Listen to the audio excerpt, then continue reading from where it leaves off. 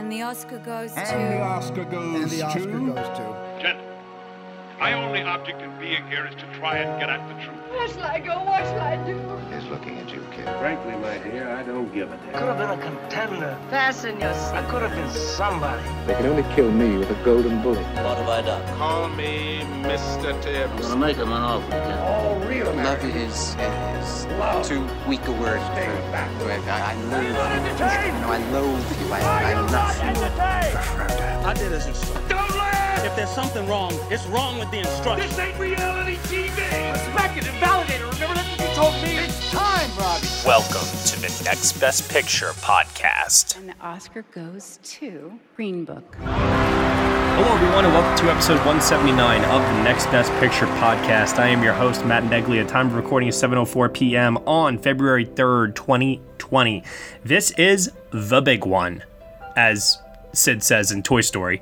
This is literally going to probably be our biggest episode of the year. It is our final Oscar predictions episode, and also for a little treat for the MVP team to conclude a very, very short award season. We are going to reveal the winners of the MVP Film Awards for everyone here. These were our staff voted on winners for 2019. The MVP Film Community Award winners were announced on Twitter the other day. The results are posted up on nextbestpicture.com. Congratulations to everyone that voted on those as well. So, lots to talk about. I'm not gonna bore you all with the precursors over the last week, the BAFTAs and such. I'm sure all of that will come up in the discussion here as we are discussing our predictions. And let's face it, I really would like it if this podcast was not as long as The Irishman. So, getting all that out of the way, let's introduce our very, very, very largely assembled team here today. First and foremost, we have Miss Amanda Spears. Hello. Followed by Casey Lee Clark. Hello. Cody Derricks. Hi. Dan Baer. Good evening, everybody. Josh Parham. Hello, hello. Nicole Ackman. Hi, everyone. And Tom O'Brien. Happy Oscar week, everyone. This has been the craziest time I can ever recall. I feel like I literally just stepped off the plane from Sundance, and it feels like the Oscars are tomorrow. That's how insane this condensed season has been. I just like, there's no time to breathe, and there's been no time for voters to watch the screeners. There's been no time to let these movies kind of like marinate for voters. I'll just come right off the bat and just say I am not a fan of this condensed season, and I am so thankful that we will be getting the regular timetable next year. And who knows, maybe even one less Oscar category if they decide to combine the sounds too. So we might be in for a very different year next year. Yeah, I would put money that the sound categories are getting combined next year. Yeah. Maybe Best Popular Film will come back. Who knows? The sound categories. I bet the new president's going to add a casting award. Oh, after BAFTA did that? I hope so. Although their inaugural award winner for that was... what? Baffling, but whatever. We don't need to talk about that. The BAFTAs were baffling. Joker won Best Casting for the first ever Best Casting award at BAFTA. That's just so... I don't even understand. I don't get it. I did see one compelling argument for that movie winning Best Casting, and it was Bill Camp, which it's hard to argue that. Well, no, because it wastes Bill Camp. Yeah. So... Well, there you go. So in any event, we have a couple of categories to get through here in our final Oscar predictions. I guess we should start off with the shorts. And I'll just come right out and say I was really, really looking forward to being able to talk about the shorts this year because I actually had the opportunity to watch them. And because of Sundance, I was unable to do so. And I am here on this podcast to tell you all that I have not seen a single one of the shorts. But I will watch them, I promise, before Sunday. This I can guarantee. I'm just shamefully not ready via this podcast. So I'm hoping some other people here have been able to. If not, let's just give our best to copy what other people are predicting on the internet. Best live action short nominees are The Neighbor's Window, Brotherhood, A Sister, Nefta Football Club, and Saria. So, I guess we'll start off with Amanda. I'm going with The Neighbor's Window, and then I would, if people are checking off these by name, I'd look out for Nefta Football Club. Okay. Casey? Same exact response. All right, Cody? Same. Neighbors Windows in English. I know that seems crass, but like sometimes that works with this category. And it's pretty watchable and not as harrowing as some of the others, even though it is not light, if that makes sense. But yeah, that's what I'm going with NEFTA Football Club in second place. Dan Bear? Yeah, same.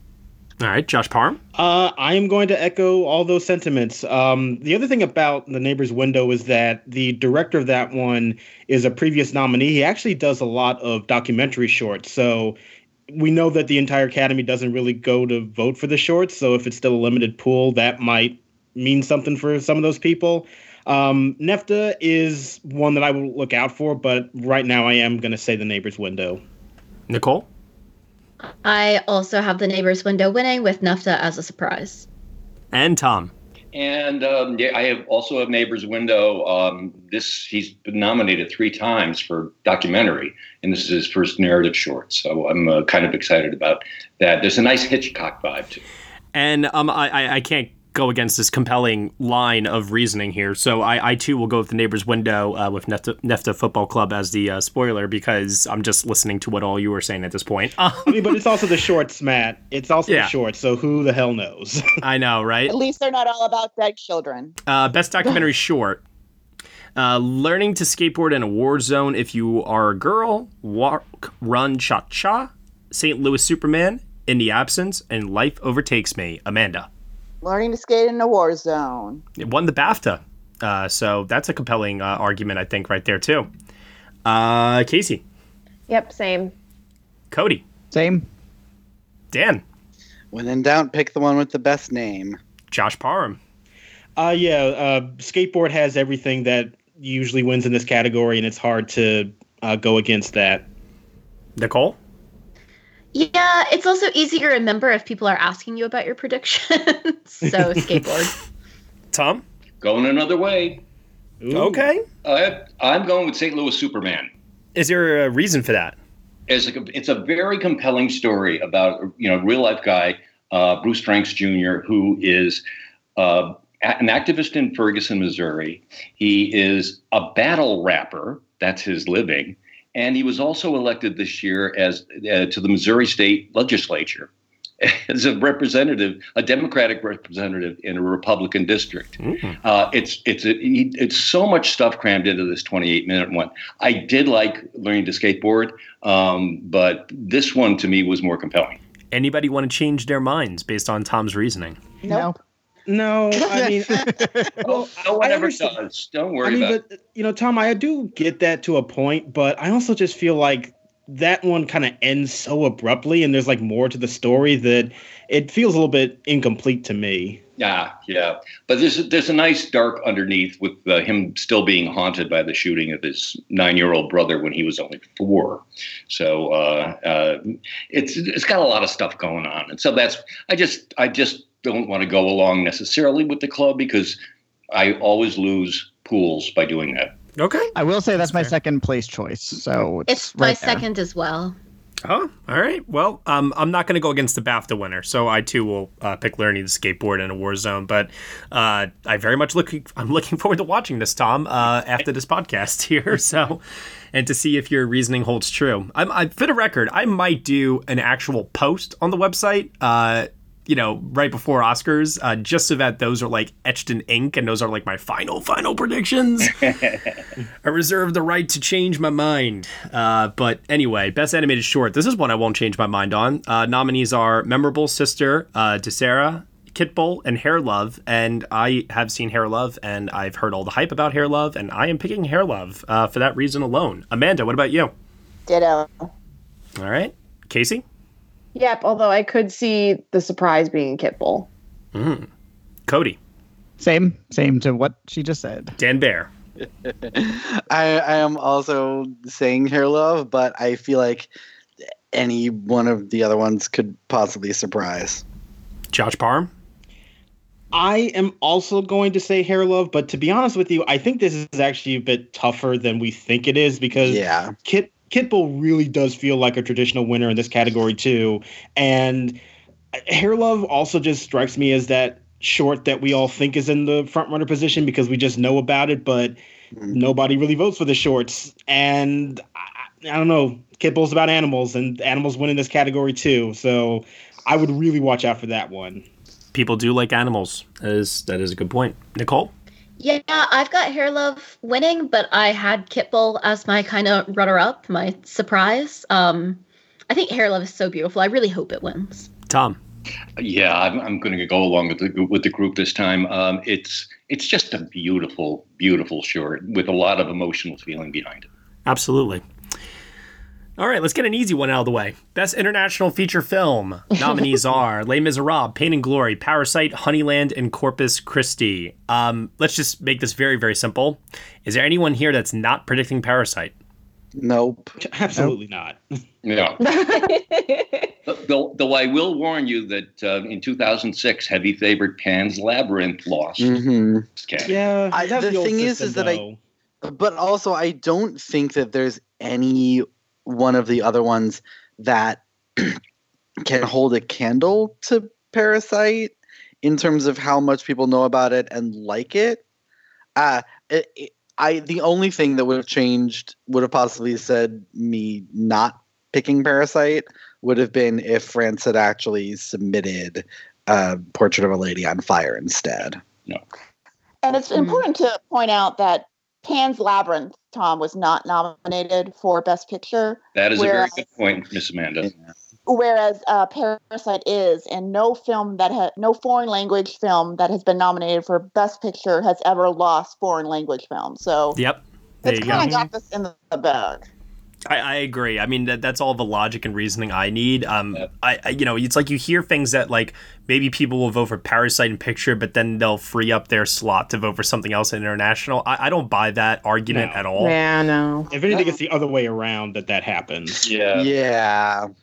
But I think, well, we'll get into the passion for Parasite later on, but I think that it just will supersede everything. Yeah, I mean, this is the one award that it has locked Sohn walking in the door. We know that Bong Joon-ho is getting up on that stage on this evening. Yeah, and this will be is a blowout. Korea's first win in this category. This is their first nomination. Yeah. Yeah, they really deserve it. Justice for The Handmaiden. I know. So and Burning.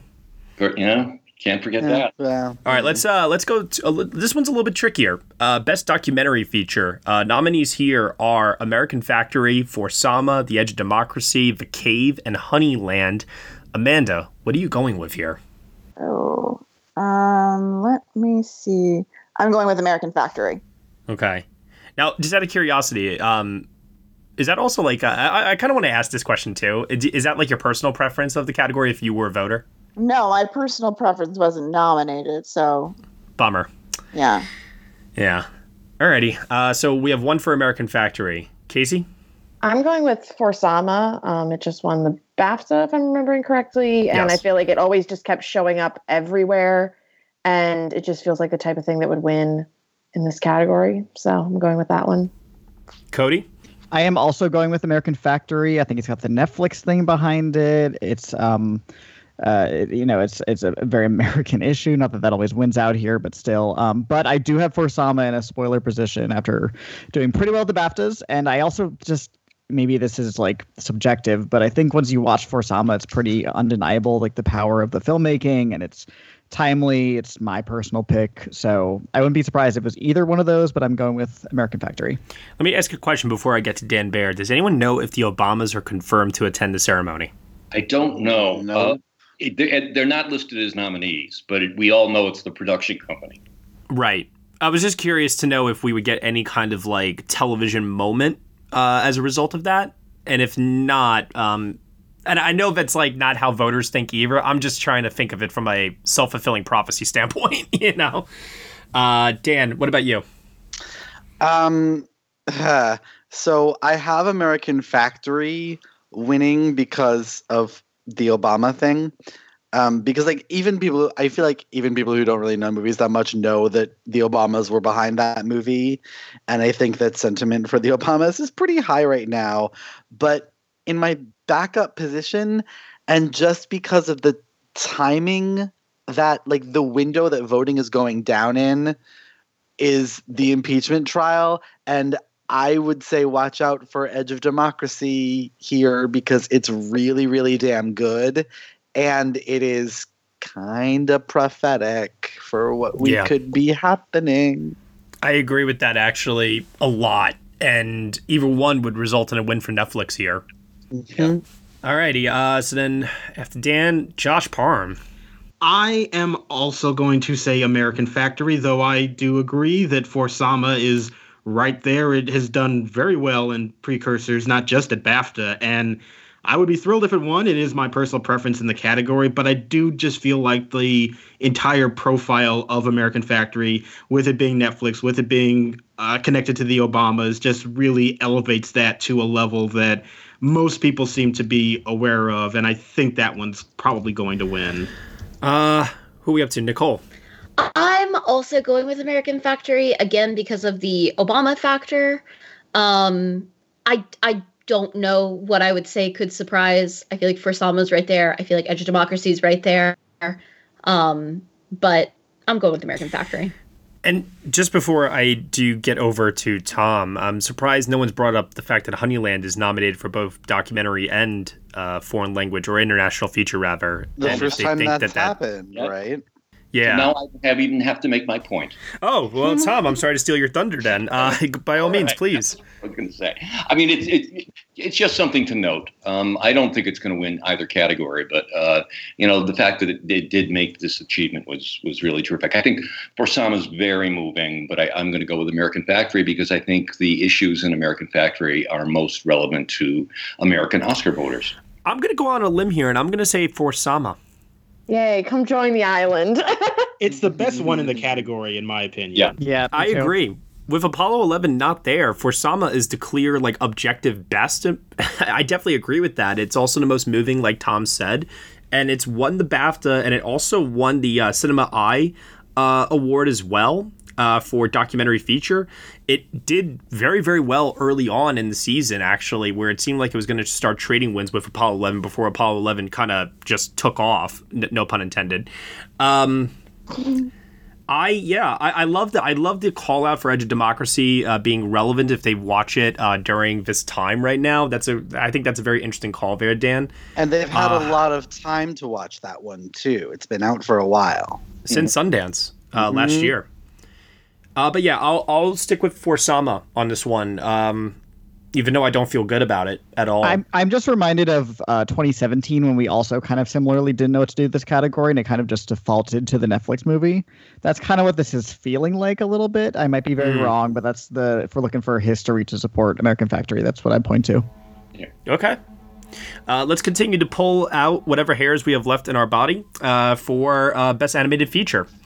Oh boy. All right, so nominees are How to Train Your Dragon: The Hidden World, I Lost My Body, Klaus, Missing Link, and Toy Story 4. Amanda, what are you doing here? God, I don't know. I don't watch animated films. So if I were voting, I'd pick I Lost My Body because I like the title, but I'm guessing it's probably Toy Story 4 with Klaus right on its heels. All right. Next up, Casey. Yeah, I'm sticking with Toy Story 4 mainly for the aspect of it's the entire Academy voting, and that, feels like an easy default there. But I definitely do think that Klaus is in second place. Cody. Agreed. Klaus is coming on strong late in the game, winning BAFTA, obviously. And I need some help here. Do the Annie Awards share any Oscar voters? Do we know? Well, technically speaking, there is an Oscar voting body that is animators. Mm-hmm. There's an animation branch. Yeah. Right. Yeah. Right. But I mean, does anybody who votes for the like we know how the BAFTAs and the guild share Oscar voters or share voters with Oscars. Let's also put it this way. The amount of people compared to the rest of the voting membership of the Academy is so small that even if all of them were 100%, in the Academy, it wouldn't make a difference for that branch. Sure. I just wonder how much the overlap of passion could translate there. Right, because Klaus has won the Annie Award and it's won the BAFTA in the last 2 weeks. Not only won the Annie, it won every single award it was nominated for. It swept the Annies. Yeah. which could be seen as like a protest vote. It could be seen, I don't know. Like there's a lot of factors there, or maybe they just really love the movie. But all that being said, I am going with Toy Story 4. I think it was Amanda who said the whole Academy's voting, and also it's done well with other guilds like ACE and PGA and the Art Directors Guild. So it clearly does have industry support there. So yeah, I'm going with Toy Story 4, even though I don't feel great about it. Okay, Dan.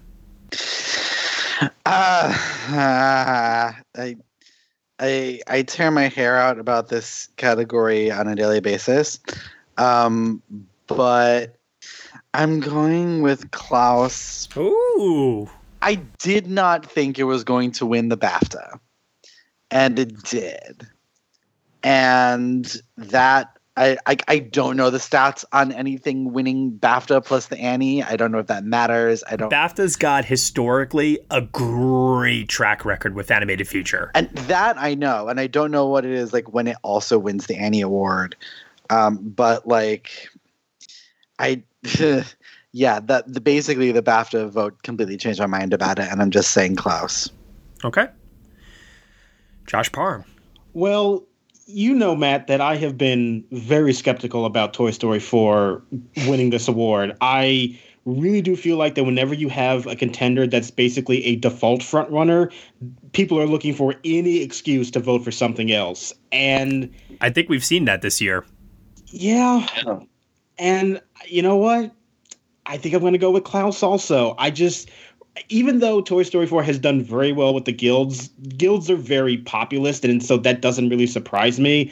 And I just really feel like when it comes to the General Academy, they are looking for an alternative, and it just seems like Klaus has emerged like that. And I mean, even the fact that Frozen 2 didn't get nominated, despite the fact that the nomination for animated features is opened up to the entire Academy, I think that already signals that there is sequel fatigue with nominating films in this category. So, yeah, I'm going to join Dan and say that Klaus is going to win.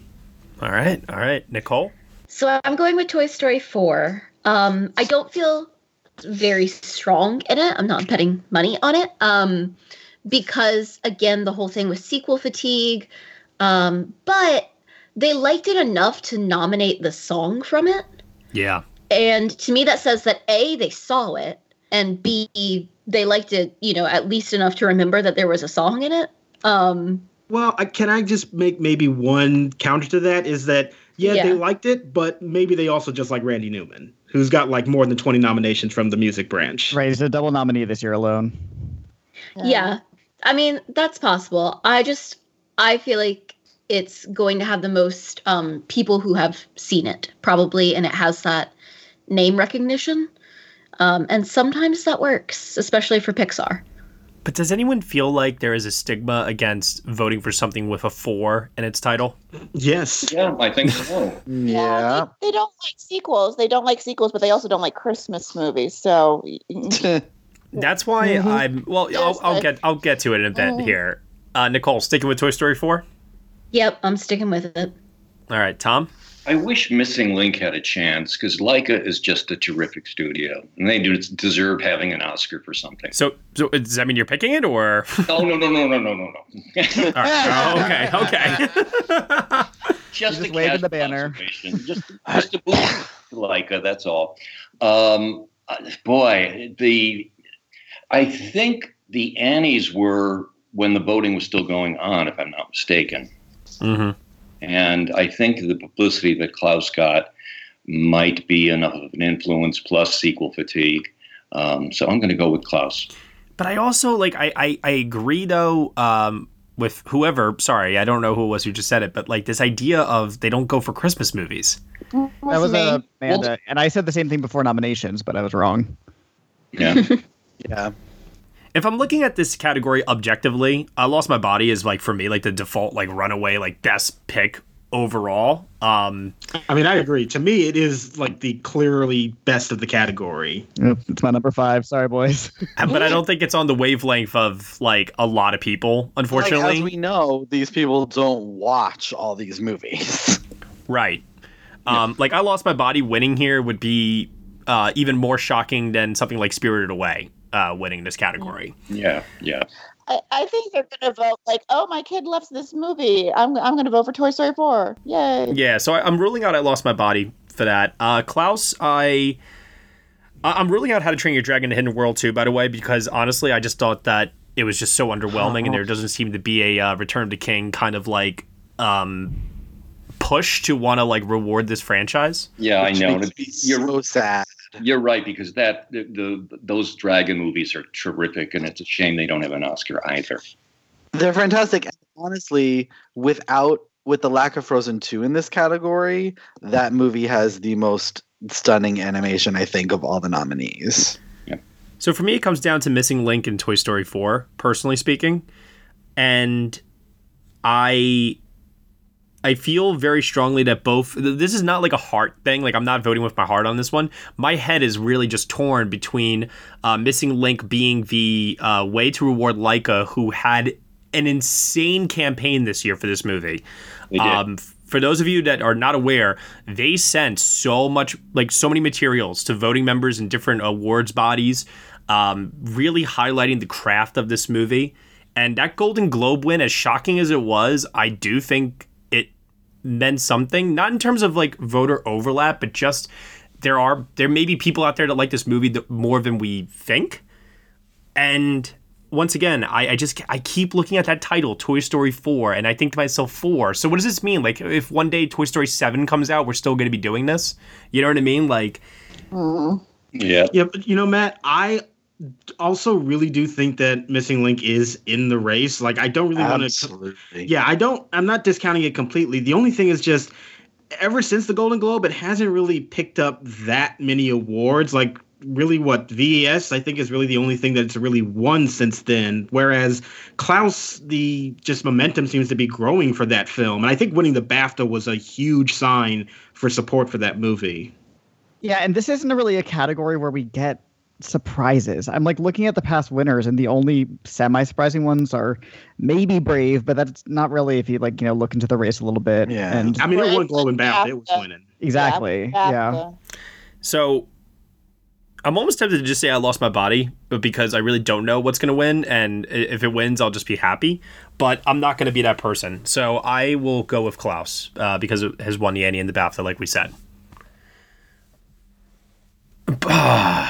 Damn it. That's so weird, though. I never would have expected Klaus to be the challenger to Toy Story. Yeah.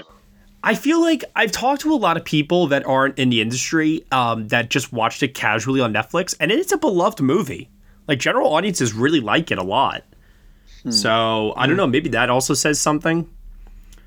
You know what? No. Listen, you know what? No. Toy Story 4. I'm going with Toy Story 4. Screw it. Well, it's interesting, Matt, because you just said something that made me think, if voters are looking for something at Christmas to put on for their kids, they may have watched Klaus in the background. Yeah, totally. So... All right, no, going back to Klaus.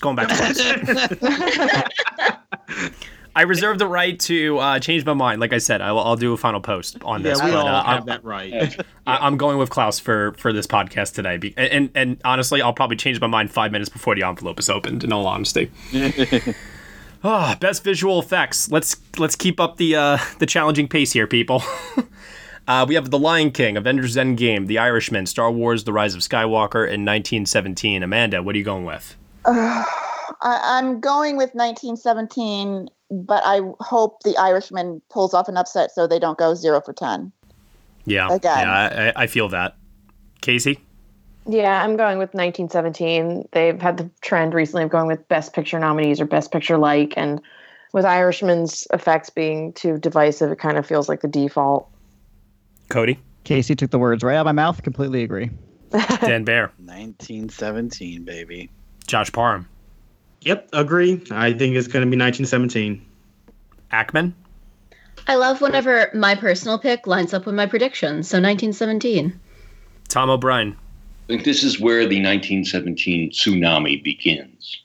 Woo! I'm going with Avengers Endgame. Why are you doing that to yourself? Matt, I just have to laugh after last year.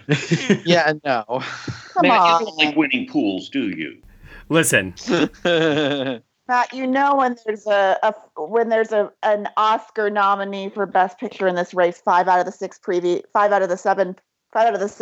previous times in the past 10 years, it's always gone to a Best Picture nominee. I wanted to say for the record, I'm kidding. I just said that to hopefully get a reaction from all of you. For those of you that do remember my Infinity War complex last year. It is going to be 1917. It winning the BAFTA literally told us everything that we needed to know.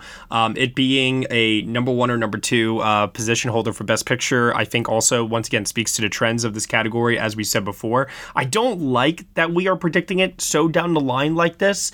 It is a little worrisome for me. But I do think that there is a lot of statistical history to back this up. Another thing that also confuses me just ever so slightly with 1917 winning here is that even though the effects are more noticeable than something like, say, Dunkirk, which felt definitely more practical, I still worry that the effects in this are not something that would jump out immediately to voters while voting, if that makes sense. Yeah, but I also think... Look at the other... I mean, they clearly didn't love Avengers Endgame very much. And Marvel has gotten the nominations here and hasn't really won. And The Irishman, just as much people hate it as love it. And Star Wars has been there, done that. Yeah, so it's sort of by default, and like I hate to say that, but... It's an action-y Best Picture nominee. There is your answer. You have one of the Best Picture nominees pretty much to win. And with that, it comes down to in 1917 versus The Irishman. And so it's easier to go with the one that is a technical film. Which is very interesting because The Irishman's campaign all season long has been this de-aging technology and how front and center it was for the film's marketing. So yeah, there were people who didn't like The Irishman's special effects. And I feel like with 1917, even people who didn't like the film per se, I didn't see anyone say anything against the visual effects specifically. The thing is, like, I didn't see anyone say anything for the visual effects. Like the 1917 visual effects are not something that like is a talking point for people. You know what I mean? Agree, but like, I mean, it's explosions plus, the stitching, the digital stitching. And I guess like there were some people like, oh, I saw where they hit all the cuts, blah, blah, blah. Yeah. But I just can't see any of the other ones winning either. Remember last summer when the entire Lion King campaign was about the visual effects? Oh my God. It's like a million years ago. What if Lion King winning at Visual Effects Society is the sign of another Jungle Book situation here, you know? No. I would say that, except they awarded the Jungle Book. It's been there, done that at this point. Yeah. Okay. Well, with all of that out of the way, then, I mean, I guess 1917 is a quote unquote default choice, even though it doesn't. I was going to ask, do you think this is probably Irishman's best category for a win? Yes. So I actually disagree about that, but we'll talk about that later. Okay, fair enough. I do think it's number 2 in this category to 1917 simply because of the Best Picture nomination. Yeah. So. Well, and like let's be honest, the impressiveness of that technology as a thing, if not necessarily an execution. Yeah. I was going to say that I think that all of that appeals to effects artists, but I don't think it appeals that much to the general academy. Right. There's other stuff to also support the visual effects win for 1917, including other nominations elsewhere, possible wins elsewhere that we've seen other visual effects winners kind of go home hand in hand with. So we'll get to that in just a second here. Let's continue to freak out over stuff right now. The sound categories, the lovely 2 sound categories. Let's start off with Best Sound Mixing. 1917, Ad Astra, Ford v Ferrari, Joker, Once Upon a Time in Hollywood. Amanda. Simple, 1917. Okay. Casey? So I'm being the dumb person that's predicting a split. because I do think that it is kind of between 1917 and Ford v Ferrari, with it winning certain guilds versus others. So I'm being the bold weirdo that's going to go with Ford v Ferrari for sound mixing. All right, Cody. All right, I feel that hesitation to not want to predict a split, so I'm not doing that. I understand that Ford v Ferrari, like Casey was saying, feels really apt to win something with sound, but I don't know. I can never predict a split, so I'm going with 1917 for both. Okay. Man, God damn it, Dan Baer. I'm about to make you say that again, Matt, because I have this weird feeling about Joker. Are you serious? Oh, below the line. I really do, because they loved that movie, and the crafts are strong, and I have a hard time believing that it's just going to win for Joaquin and probably score. Like, I have a really hard time thinking it's not going to win anything else. Partially, this is my own pessimism kicking in, but I can't shake this feeling about, and in specifically in mixing as opposed to editing. Yeah, I agree with that too. But I always say that, like, it's stupid to bet on a split in the sound category. So officially, I am saying 1917. All right. But if Joker does win this and surprise everybody, I will think of you right away. I just have this weird feeling about it. I don't know. Josh Parham. Well, on the Joker thing, I just can't really see that, because Joker really just hasn't won any kind of sound category leading up to this point. Like, I agree that it seems weird that a movie with that not many nominations would walk away with like 2 wins maximum, but I just haven't seen too much traction in it in other places. So I don't know. I mean, emotionally prepare for anything, but I think that's a little bit of a stretch. But as far as my own prediction, I agree that you shouldn't really go for splits, especially when it's very obvious when you've got contenders that can win both. And I am thinking that 1917 is going to do very well in both sound categories. So here I am going to go with 1917. All right. Nicole? Yeah, for all these reasons that other people have already stated, I'm going with 1917. Tom? If this was a year where Spotlight was going to win Best Picture, I'd say Ford v Ferrari really deserves it. But when you have a Best Picture likely major contender, you got to go with that.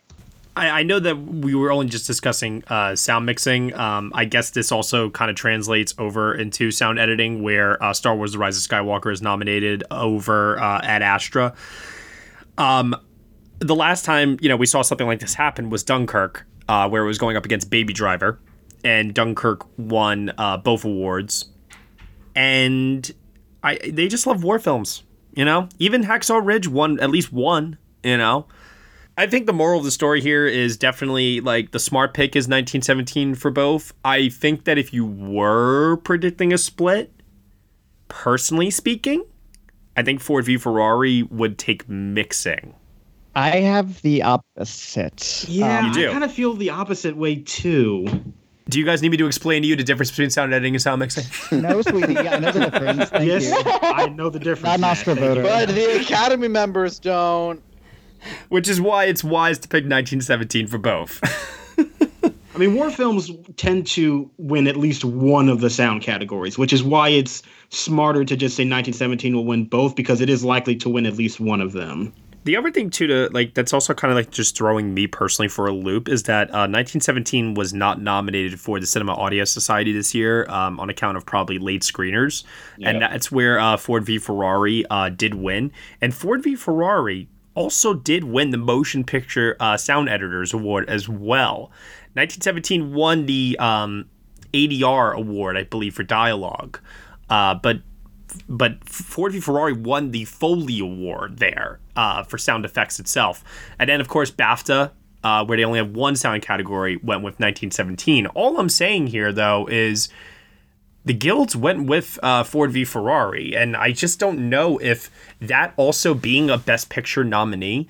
I know Irishman is possibly heading for a scenario where it doesn't win a single Oscar on the night, but isn't there a realistic possibility that every Best Picture nominee could go home with something?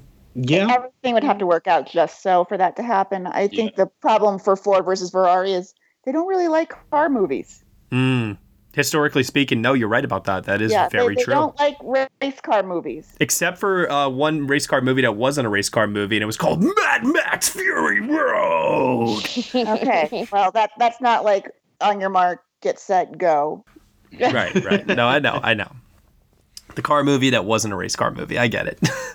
Also, I mean, many Fast and the Furious movies have been nominated in this category. It's just one of those things. Yeah. And if Ad Astra wins, I will have a heart attack and die and go to heaven. Oh, God, that would make me so happy. Best Original Song. Into the Unknown from Frozen 2. I'm Gonna Love Me Again from Rocketman. Stand Up from Harriet. I'm Standing With You from Breakthrough. And I Can't Let You Throw Yourself Away from Toy Story 4. Amanda, which one are you going with? I am going with I'm Gonna Love Me Again, but I will tell you right now, look out for I Can't Let You Throw Yourself Away. A lot of the times when a song from a nominated Best Picture, which there aren't any this year, but a lot of the times it will go to a film from an animated movie. So again, Toy Story 4 is the only one of these 5 films that has a Best Picture nomination. So yeah. And just be clear so people aren't misconstruing what you're saying, like a Best Picture nomination in like one of the like documentary animated international, like one of those sort of things. Yeah. Any kind of Best Picture nomination. It's the only one, and that matters. And a lot of the time when there is actually a Best Picture nominee, it loses to an animated feature winner. And there's also something to be said too that Randy Newman did surprise here with Toy Story 3 winning 9 years ago in this category as well. Was that a surprise? I don't know. It depends on who you ask. It was the favorite song to win. Depends on who you ask. Yeah, it might be time for him to win again. So well, can't let the Academy throw away this opportunity. So there you go. All right. So Casey, what do you got? I'm going with I'm Gonna Love Me Again. Even though Rocketman underperformed, I feel like it's one where even because they only showed like the film titles, not who wrote them on the ballot necessarily, but you can look at that and clearly know that it was Elton John, and it feels like an easy check-off point. But I think watch out, though, for either Stand Up or Into the Unknown. Okay. Dan Baer? Yeah, I'm going with Rocketman. I'm Gonna Love Me Again. That was an absolutely killer speech at the Globes that Elton gave, and reminding that this is the only time that he and Bernie Taupin have won something together.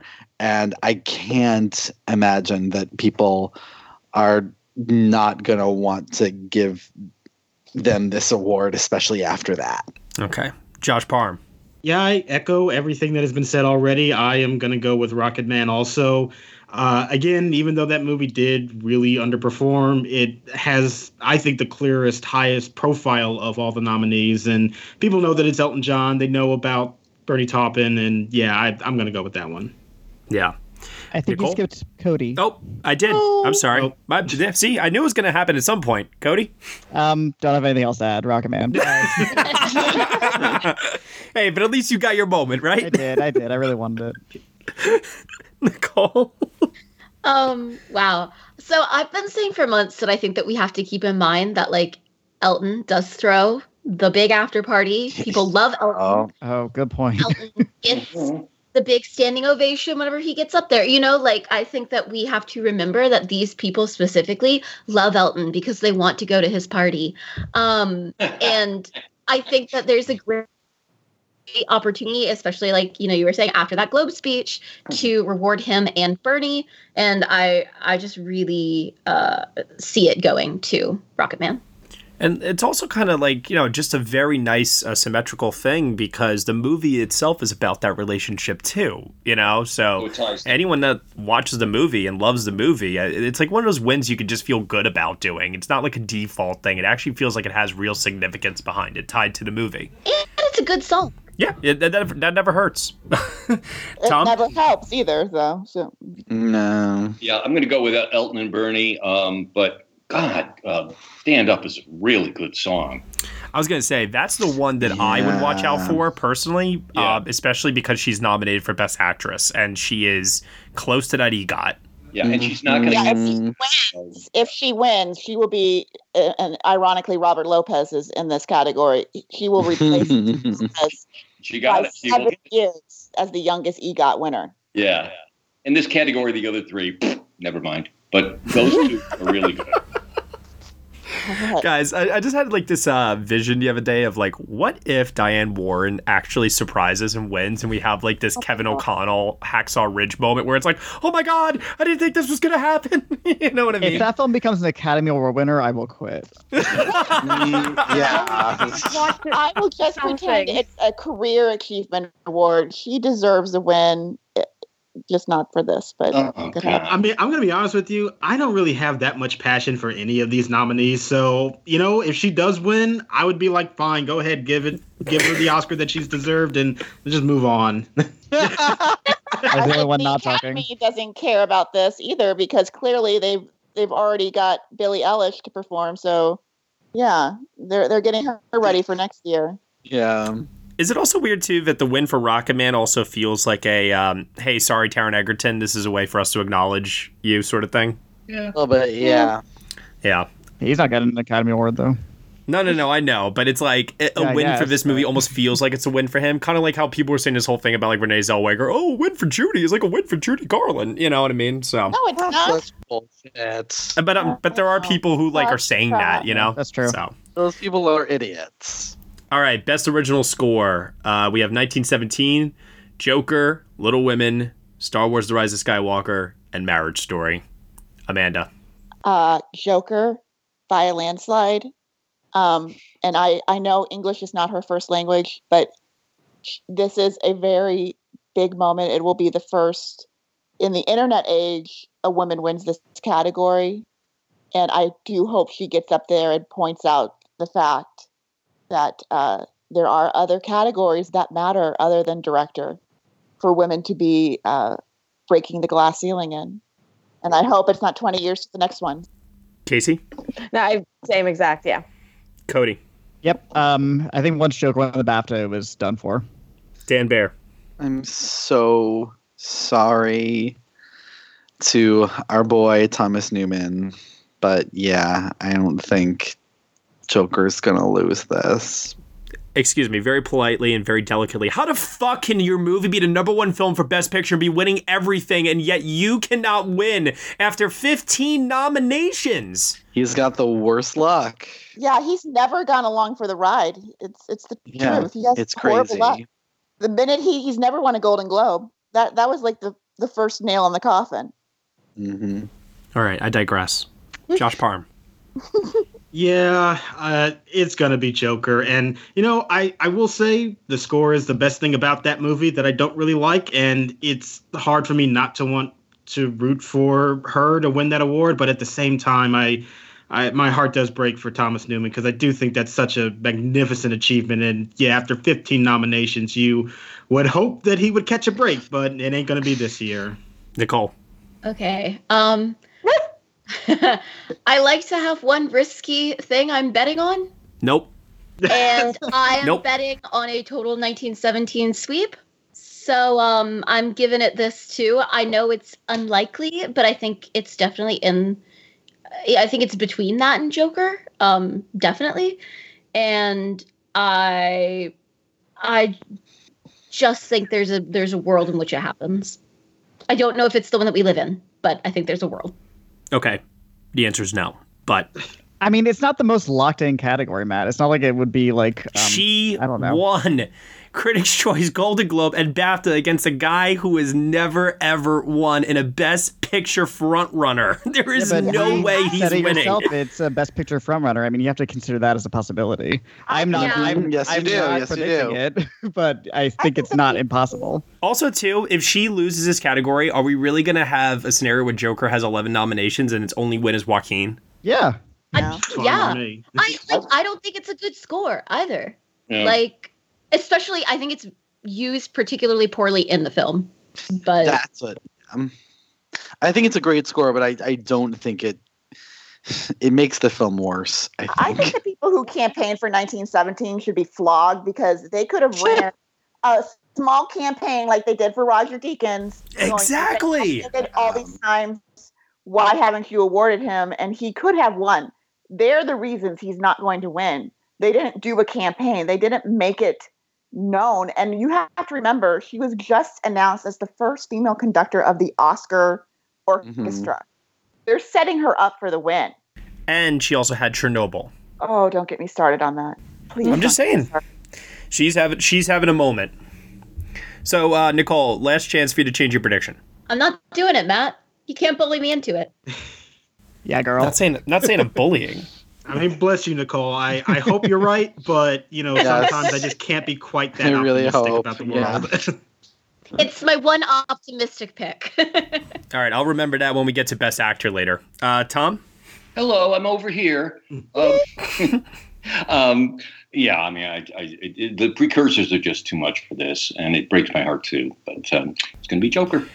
I just find it so weird that everybody hated Joker so much, but the score got praised by so many people, and I don't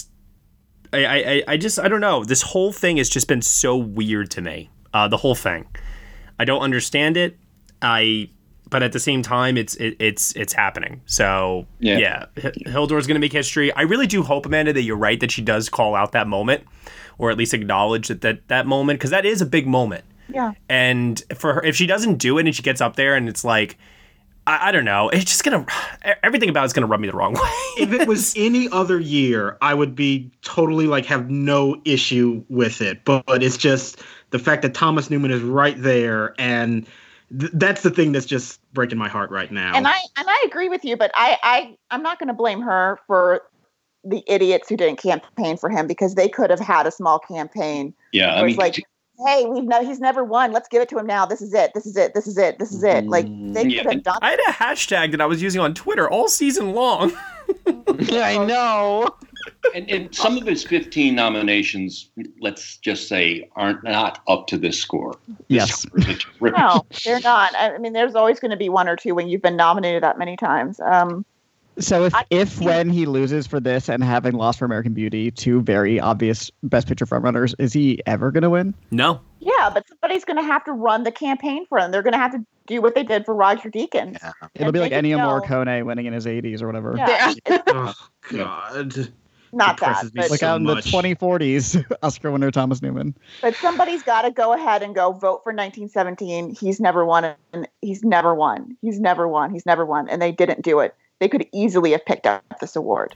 And with no names on the ballot when the voting does happen, I think that's the thing that everybody always has to keep in mind. That's why you need that specific artist campaign like Morricone, like Roger Deakins had that year. I also think the thing that also hurt Newman the most, in my opinion, besides the lack of that specific person-focused campaign, is the fact that 1917 came out late. There just wasn't enough time to rev up the campaign for him. If that's if we're going to buy into that theory. So yeah, I agree with you. This is all to say, Joker is going to win, and we can move on to Best Production Design. Nominees there are 1917, The Irishman, Once Upon a Time in Hollywood, Parasite, and Jojo Rabbit. Amanda, what are you going with here? Oh, God. I know. We just keep doing hard category after hard category. Well, here's the thing, is that costume design and production design are tied together at the hips. If you win one, your chances of winning the other dramatically improve. And the same thing with just being nominated in those. But for this, without... I keep going back and forth, but right now I'm thinking 1917, and I have Once Upon a Time in Hollywood as the spoiler. Yeah, this is a very, very tough one. Let's see if we can get a little bit more. It's very rare to win one and not be nominated for the other. Yeah, let's see if we can get a little more clarity, maybe from everybody else here. Casey? Yeah, I'm going with Hollywood on this one. I think that the sheer amount of work put into it, I think won't be ignored. Plus, it's, it's such a Hollywood organization that I think that of all the aspects of this movie that celebrate Hollywood, this is the one aspect that I think everyone could agree upon. Cody? Okay, yeah, I agree with Casey. I think the way they transformed the place that the Oscars are taking place in will not be unrecognized by voters. So, yeah, I'm going with Hollywood. All right, Dan Bear. Parasite. Oh! Whoa.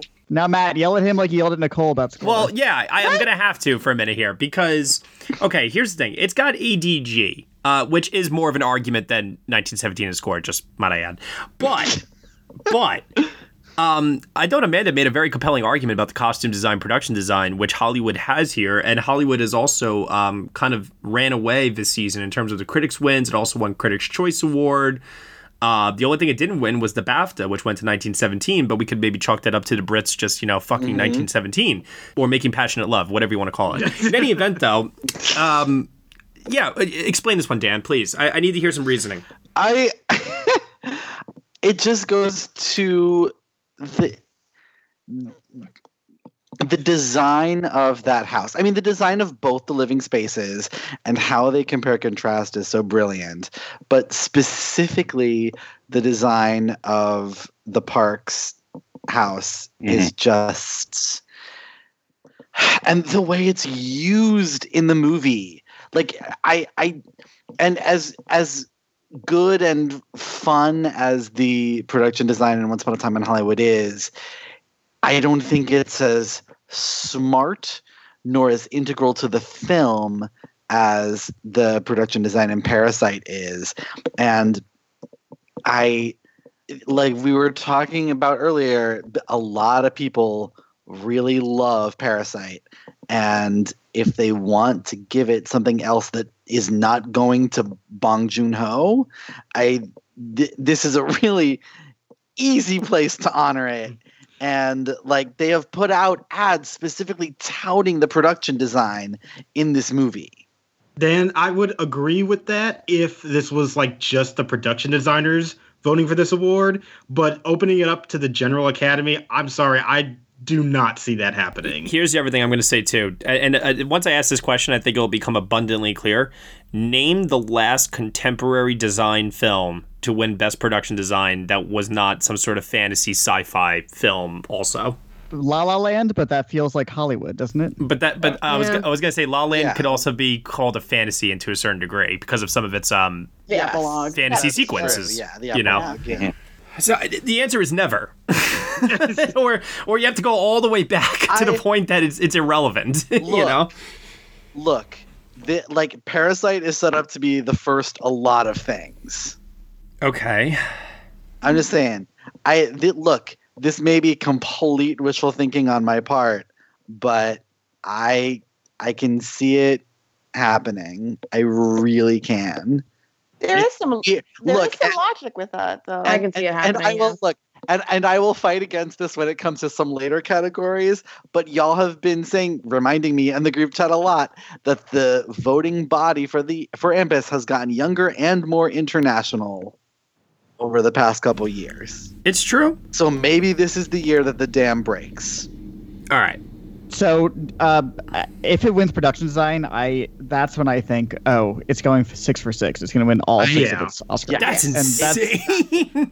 That's crazy. It's not impossible, but yeah, I don't know. Oh my God, that would be. We need to move off that level of thinking because it's just not going to happen. God, that would be. Could you imagine Sam Mendes' face? I mean, that would be like. Can you imagine Tarantino's face? Yes, I think Martin Scorsese would be the one taking out his iPhone like Bong Joon-ho to film the moment. Hey, Francesca, sweetie, Bong Joon-ho just won Best Director. All right, Josh. I am going to say Once Upon a Time in Hollywood. It's really the one thing that movie has been consistently winning outside of Brad Pitt. And yeah, I would chalk the BAFTA win to 1917 as just being, home field advantage for the Brits. And yeah, I think it's going to be Hollywood. That was way more eloquent than what I said. Nicole? I try. All right, so don't yell at me again. I'm yelling at everybody tonight, FYI. This is the one podcast of the year where I can. We know this, Matt. But I'm actually, and I keep flip-flopping on this truly like every other day, but today, because I'm on like a BAFTA high, I'm predicting 1917 here. Again, like you'll hear later, I am predicting it to win the big award. And I just feel like Once Upon a Time in Hollywood's steam has really slowed down, other than obviously Brad Pitt. Yeah, so I'm going with 1917. It's not crazy. I mean, like those bunkers are so intricately designed. I mean, yes, and it gets the movie gives the production design like a loving shot in its most memorable moment with all those flares going off. So I mean, that's got to count for something. And they had to design it in a way that they could do the whole thing to make it look like one long continual shot. You know what I mean? Like that is impressive. Yeah, the magic trick of the movie is reliant on the production design. Precisely. Mad Max Fury Road is like the only other film that I can recall from a production design standpoint that also had exteriors involved a lot. That, though, they really pushed, like, the cars are part of production design. I remember that being, like, a really, really nail they kept hammering. Yeah. Other than that, though, I can't think of another... Maybe Avatar? Are they really outside when you consider the fact that they're underground in these, like, bunkers, almost? I mean, I kind of think... You can still see the sky, so, yeah. But they're like these little tent worlds almost, where like they're, you know, we see these rooms where they're sleeping, and then there's. Let's pull this up actually for a second, because it did win the BAFTA for production design. Let's take a look at the last decade here. So, 2010 Inception does not win the Oscar. That went to Alice in Wonderland, which also won costume design that year. Yeah. Hugo was a sweeper that year. That won the BAFTA. And the Oscar. Les Miserables won the BAFTA. And if Lincoln won the Oscar in what was kind of a surprise, but also like one of those things where kind of like with Joker, Lincoln had 12 nominations, if I remember correctly. Joker's got 11, and it was like there was a sweeper and lead actor, and we all knew it had to win something else somewhere. So that's how that happened. Great Gatsby, similar situation with production design going hand in hand with costume design, and it won both of those that year. Grand Budapest Hotel, sweeper that year. Mad Max Fury Road, sweeper. Fantastic Beasts and Where to Find Them, Brits. That was a surprise win. I mean, that feels like the most similar to this year, where you've got like a British production that appeals to them, but the Americanized sets wins out with the Oscars. Yeah, and then Shape of Water, which swept. Yeah. And then The Favorite, which Brits. And Panther wasn't nominated there last year. Yeah. Right, and Black Panther, exactly. Racism, you know, we get it. Yep. So, with that said, I could see a world where 1917 does pull it off. My only issue is if I start predicting 1917 to win this much, I'm just very hesitant about that because we don't see that in the preferential age as much as we used to in terms of a sweep on the night. But then you know again, what I mean? Shortened season.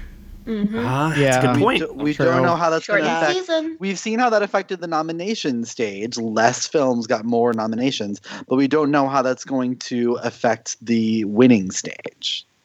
I also think it's one of the less polarizing of the films that have a lot of nominations.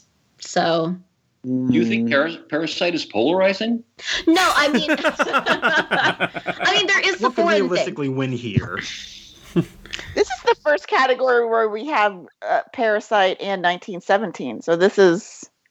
I don't think this is going to be one where we point to it and go, "That was the moment," and won Best Picture. Yeah, but it is the most unlikely of its like wins. That's why I would like look at that and go, "Oh wow, they really like the movie." Yeah. I would too in that situation. Tom? I don't think Dan is crazy. I don't have Parasite winning. Thank you, Tom.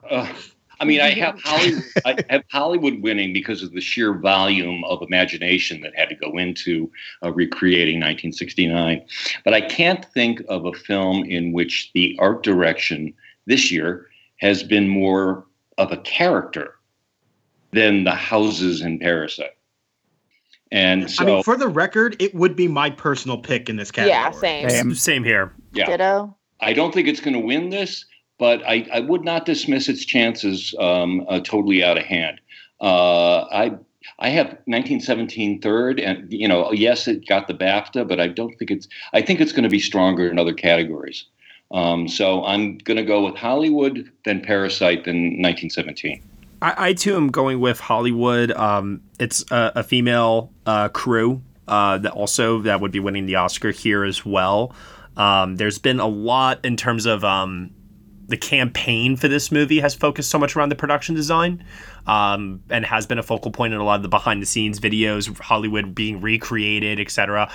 There's also that argument to be made that there seems to be a general feeling that Once Upon a Time in Hollywood is probably going to win something else other than Brad Pitt, and this does feel the most logical to me in that sense. I also look back at just the previous winners in general over the last couple of years that have won the Oscar for this, and this is the one that for me at least just tracks the most. And then one other thing too, there's something to be said for the fact that it also has that costume design nomination as well.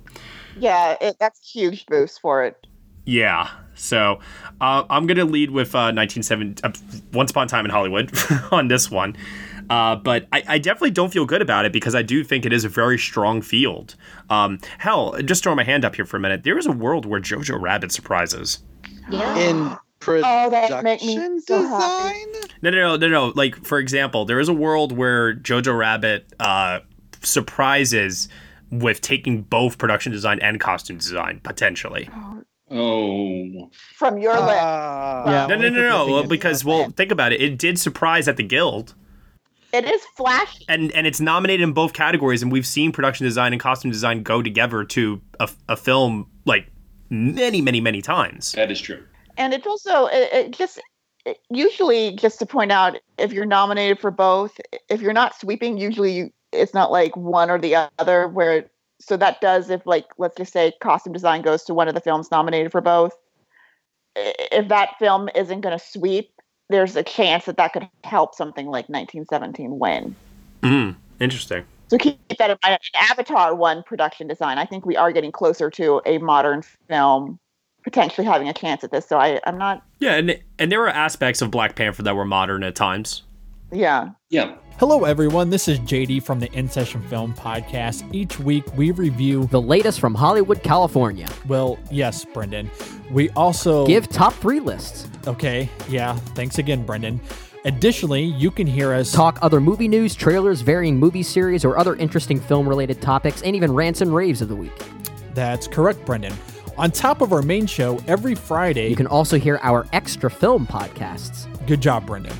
Thank you, JD. It's my goal to make you proud. You're the father, after all. Yes, and I'm very proud. You can listen to the In Session Film podcast on iTunes, Stitcher, SoundCloud, or at InSessionFilm.com. Brendan, will you please let me complete just one? Nope. Oh, for heaven's sake.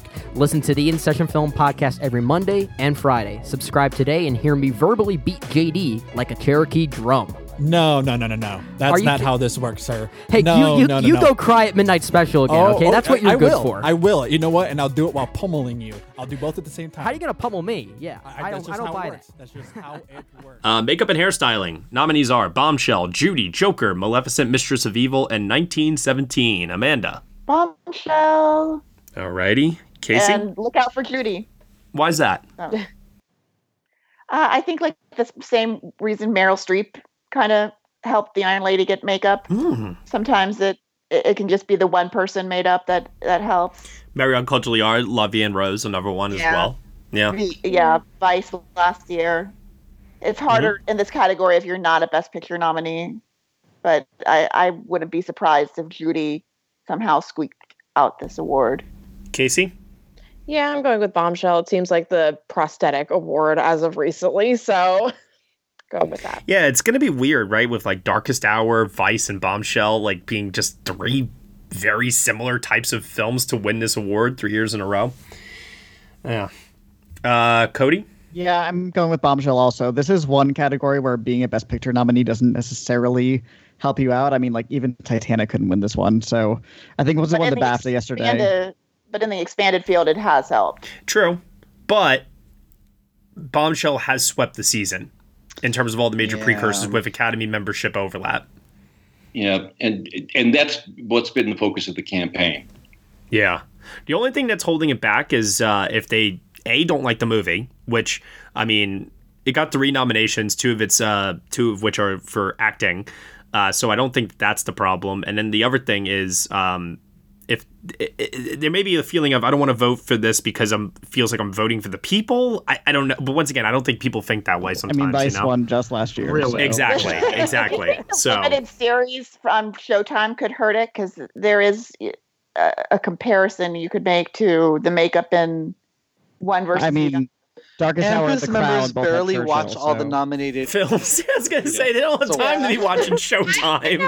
I'm just stirring the pot.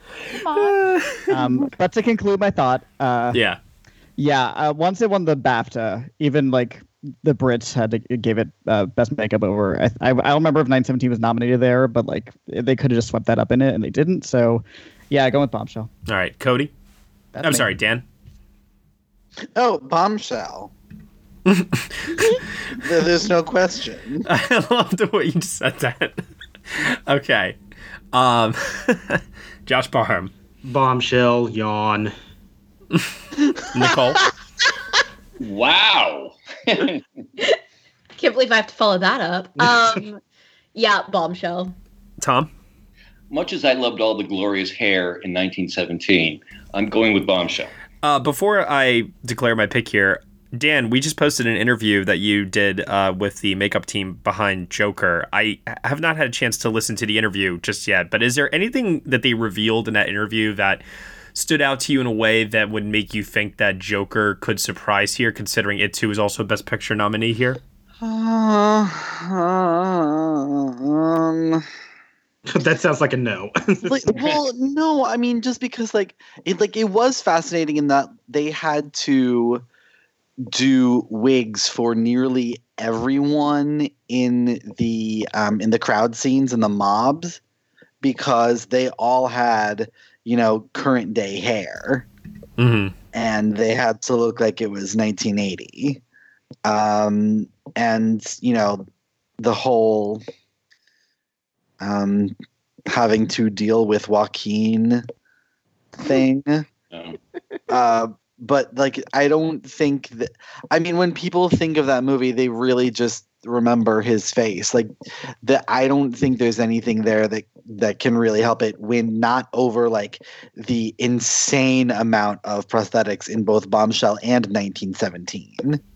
I would also argue that The Dark Knight's makeup was better than Joker. Yep. So yeah, the thing with this category is even though it's called Best Makeup and Hairstyling, and it has been since 2012, looking at the winners, there hasn't really been one that it's like, oh, well, that had amazing hair, and it won out just for that. All the winners are still makeup heavy. So I think that really helps Bombshell. I think it's Bombshell, yeah. By default, I'm going with that here. Although my spoiler actually is, believe it or not, it actually is Judy. For the reasons that Amanda said before, I would not be surprised if there was something else to go along with Renee. But I think it's Bombshell. I'm pretty confident in it. It won the Makeup Guild, it won Critics' Choice, and it won the BAFTA. I mean, I would be shocked if it didn't win this. Best Film Editing. The Irishman, Parasite, Ford v. Ferrari, Jojo Rabbit, and Joker. Oh, boy. My word. Here we go. Amanda. This breaks my heart. This is your Thomas Newman. This is the only GD thing I wanted this entire year was to see Thelma Schoonmaker get a standing ovation as she made history, winning Oscar number 4. Luckily, I don't think Steven Spielberg's editor is going to be nominated for West Side Story. But I'm going to go with Parasite. Okay, the ACE drama winner. Alrighty. Casey. I am also going with Parasite. Ooh, okay. Cody? Yeah, I know, right? So, Parasite makes a compelling case, obviously. Winning the ACE over Ford v. Ferrari is pretty spectacular. But I am still going with Ford v. Ferrari just for the simple fact that when you expand this to the entire voting body, they tend to vote for most editing. And Parasite does have impressive editing, obviously. But I think Ford v. Ferrari lives and dies on its editing. I did some research, and I had to go back all the way to The Aviator to find a time that a movie wasn't quickly paced and cut and chopped up that won editing. So I don't know. I think when it won BAFTA last night, that made me feel even better about it. So I am going with Ford v Ferrari, but Parasite wasn't nominated at BAFTA. It wasn't? Nope. No. Well, fuck me. Cody, don't worry, because I'm going next, and I'm with you. Okay. I think it's. They don't like race car movies. What are you guys? I mean, sure. But do they like international films in this category? I don't know. Nominated though was Mad Max Fury Road, which won. There's also something to be said for the fact that BAFTA does like race car movies. Yeah, yes, they do. They definitely do. Has big overlap, more overlap than any other guild. And this is a race car movie nominated for Best Picture. Yeah, exactly. I'm still going to go over. I have a hard time given Ford v Ferrari's boffo box office and the fact that it's a Best Picture nominee and it got a decent amount of nominations. I would be really surprised if it went home completely empty-handed.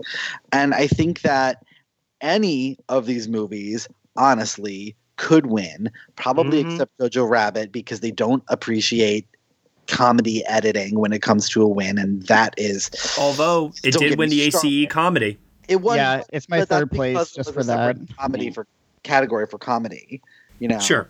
No, I get it. They just don't do that at the Oscars in this category. They don't.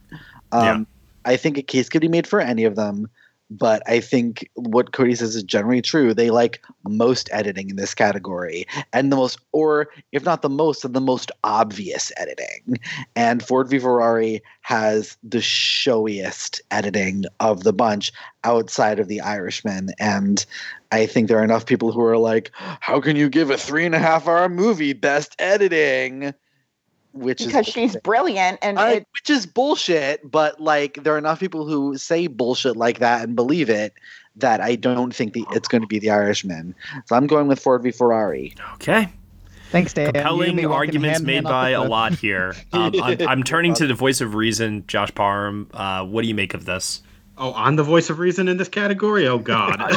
You're just kind of the default conscious of Next Best Picture, you you always have the wisdom, or I don't even know what the fuck I'm talking about right now. Oh, God. All right. Well, all right. I've been doing a lot of thinking with this category, and I think I am going to say Parasite, because I do think it winning Ace was really major for it, and I think that does show that there are people that are looking at that film as an editing showcase, and not for nothing, but Parasite does have some flashy editing in it, too. Sure. Great. Yeah, I think that Ford v Ferrari is a very classic example of a winner in this category also, but I just do feel like because Parasite is a little bit more beloved, I'm going to say that. However, when I mentioned earlier that I think that there is a category that Irishman could actually conceivably win, I think that if you have a bunch of Irishman fans who are mad that it's not going to win anywhere else, they could all pull their collective votes and say, we're getting Thelma the Oscar. It's not what I'm betting on, but I think from your lips. With a movie with 10 nominations, sort of like last year with The Favorite, where The Favorite wasn't winning too much, and I think a lot of people said, hey, let's get it at least one.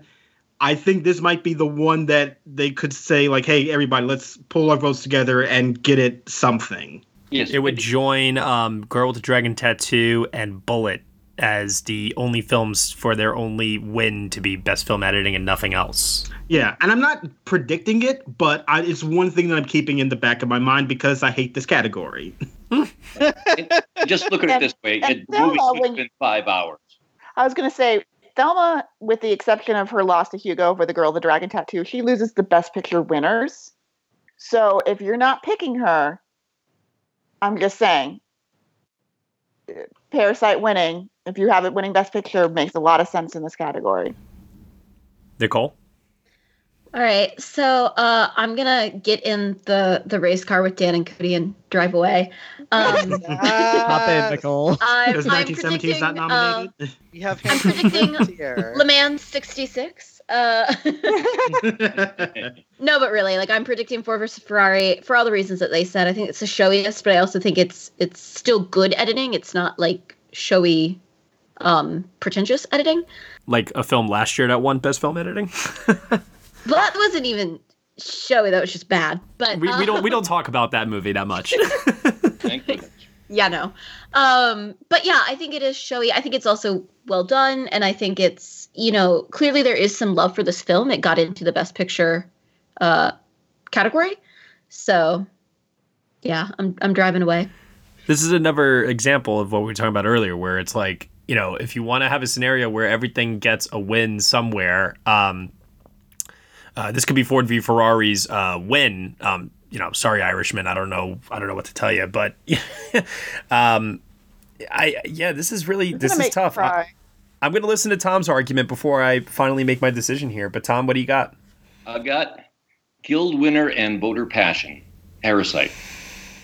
Okay. I knew there's a reason why I always like Tom. So Parasite winning here feels to me like I don't know. I just like, because it isn't the flashiest. Ford v Ferrari is clearly the flashiest. And I went back and I looked at the past couple of winners in this category to try and figure out where were some situations where the flashiest film didn't win.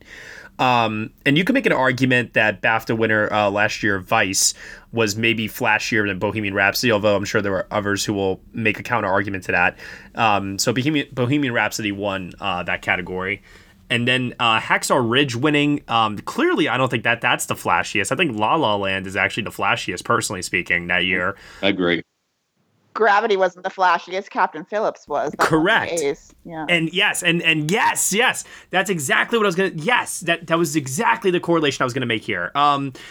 Because that to me, and it's so funny too, because if 1917 was voted here, I would be like, yeah, that's totally winning, because that feels the most like Gravity, right?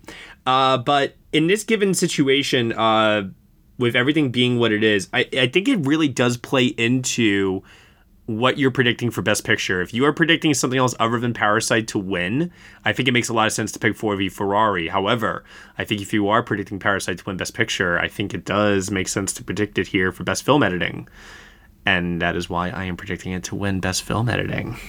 And that's why I'm not. Little spoiler alert for later on. Yeah. I will not be surprised if Parasite wins, and I will cheer and down a drink in its honor. Can I say, Dan, I just find it to be so funny that you think Parasite's winning production and design, but not editing. I look at each category separately as it presents itself, okay? All right. Let me have this one moment of fantasy. Best costume design. Little Women, Once Upon a Time in Hollywood, The Irishman, Jojo Rabbit, and Joker. Amanda. Once Upon a Time. In Hollywood? Yep.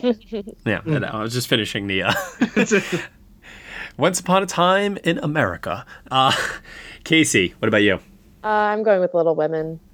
Okay, BAFTA winner, sure. Cody? I'm also going with Little Women. Not feeling amazing about it. Like Hollywood's right there, JoJo's right there, but I think looking at Broad Academy, they will just kind of vote for biggest dresses. I know that sounds pedantic, and it would be my personal choice in the category, but yeah, Little Women. Okay.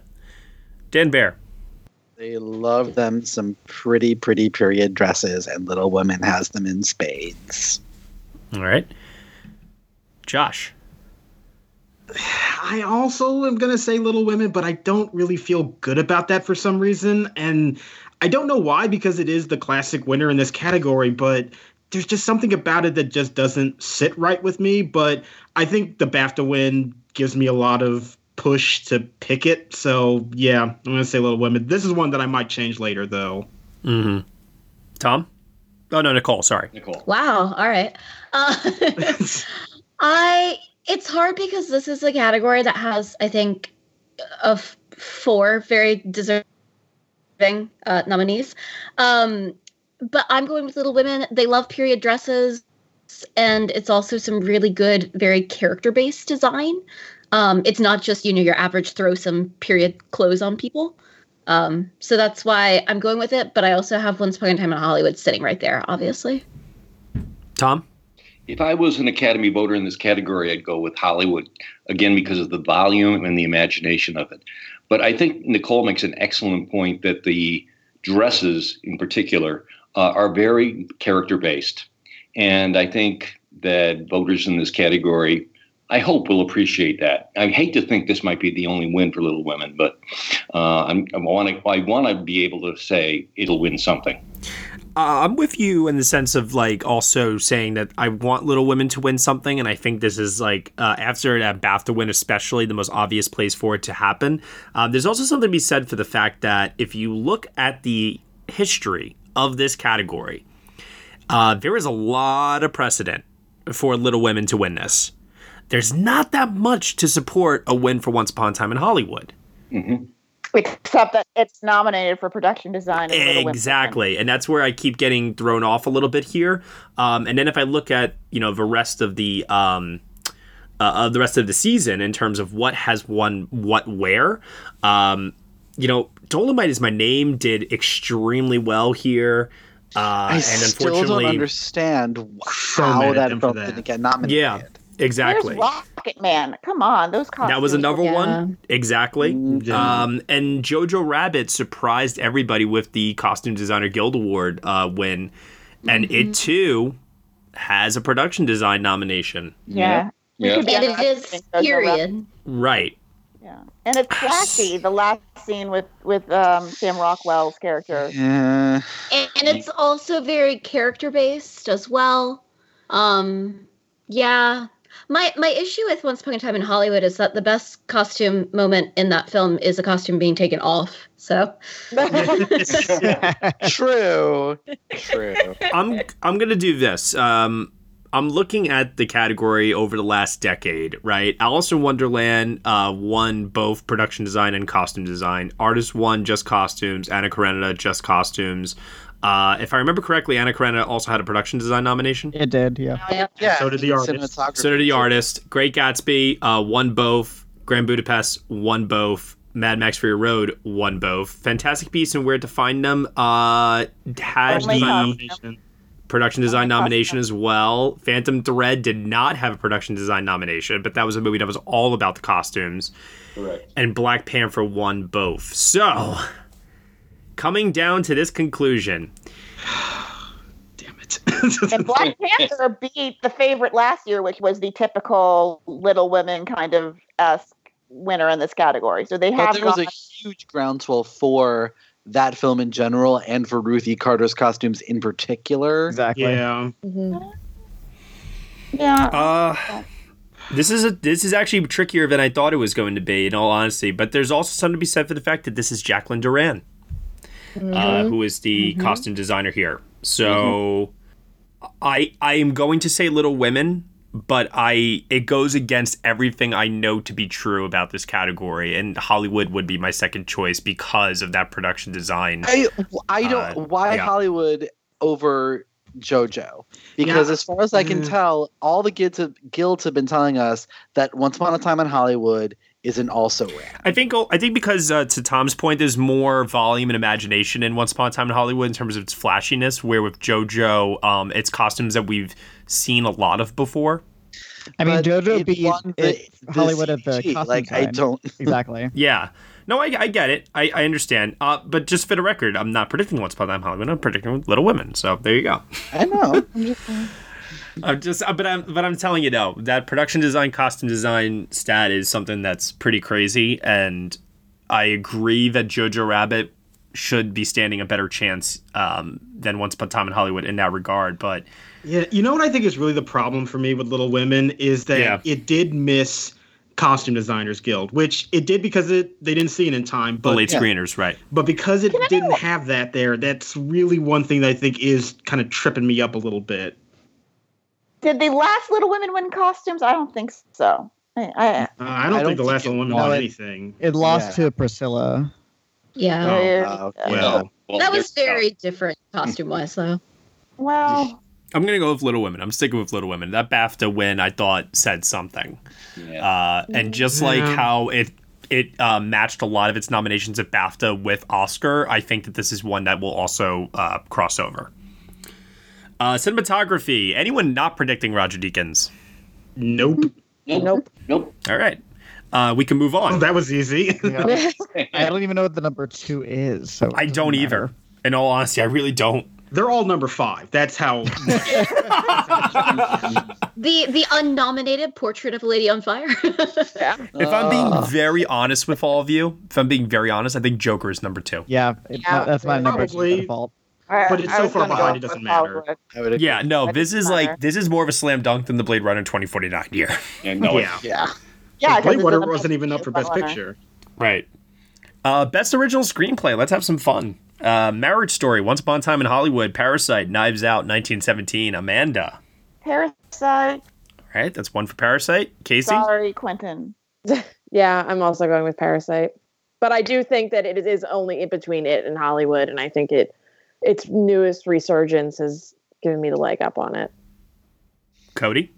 Same. Parasite, WGA, and BAFTA is pretty unbeatable, even though Hollywood wasn't nominated at the WGA. I don't really think it matters. Yeah, Parasite. Dan? Parasite, but I don't feel as certain about it as I should. Josh Parham? I am also going to say Parasite. I think that obviously Hollywood had the earlier momentum, but that has really dissipated lately. And I think that Parasite winning BAFTA when it had no below-the-line support and the Brits loved Tarantino over there, when it won that award, I felt like that was all I needed to push it into my predictions to say that it was going to win. I've said this before, that I think we're underestimating Knives Out, but also like it's the only one that's not the only a Best nomination Picture now. nominee. Yeah, but like it's a huge hit. Yeah, it's made but I more think money than any of the other ones. I can't even tell you how far back you have to go. I know. Well, in the past 10 years, you can't win screenplay in the expanded field without being nominated. Right. Mm-hmm. I think that's the key here with this is ask yourself the question of which film is the stronger Best Picture contender right now, Hollywood or Parasite. I think that's the key with this category. Who are we up to? We're up to Josh or Nicole? Sorry. Nicole's next. Nicole. Yeah, I'm going Parasite here for all the reasons that Josh very eloquently stated. Tom? If they're going to give director to Mendes, this is where you honor Bong. Yeah, I think that makes a lot of sense. Tarantino's won before. Tarantino's won this category twice for Django and Pulp Fiction. So a third one with time with Woody Allen. Yeah, for the all-time. And what a category of two men that is, right? Well, you can't help. I'm just trying to give some history so people who are gonna, go to an Oscar party can be like, it's too bad he didn't tie that record. I think that when Parasite won the BAFTA over Tarantino, I think that was extremely significant. Mm-hmm. I knew it was going to win the WGA. I never had a doubt in my mind that it was going to win the WGA. It was all a question of whether or not if he would beat Tarantino at BAFTA. And once he did, I think it's pretty clear it's going to be Parasite, and this will be the first foreign language film to win screenplay, going all the way back to Pedro Almodovar for Talk to Her in 2002. And we should also point out, Matt, one more thing just for some facts for people is this will be the first, both of them will be the first Asian writers to have won Best Original Screenplay. Even better. Lots of history. Yeah. A lot of history being made on this Oscar night. Best Adapted Screenplay. Is it more contentious? Let's find out. The Irishman, Jojo Rabbit, Little Women, The Two Popes, and Joker. Amanda. Oh, I'm so happy because it was my favorite movie of the year that Jojo Rabbit's going to win. Okay. All right. Casey. All right. This is my one. If I'm wrong, whatever. Because I know that I should just go with Jojo Rabbit, and I do think that it's probably going to be that, and I'd be happy with that. But I just can't shake the feeling that they're going to give it to Greta as a consolation prize. Also, there is a lot of track record with USC Scripter, even more so than WGA and BAFTA. I did my homework, so. Last year aside, you are correct.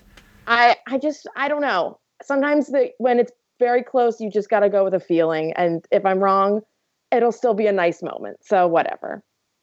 But I do think it's between the two of them. So Yeah, it's definitely between the two of them. That's for sure. Cody? Completely agree with it being like, what do you take? USC Scripter, WGA BAFTA? Like, what you have to really weigh what you personally find more important, I guess. And that being said, I am going with Jojo Rabbit.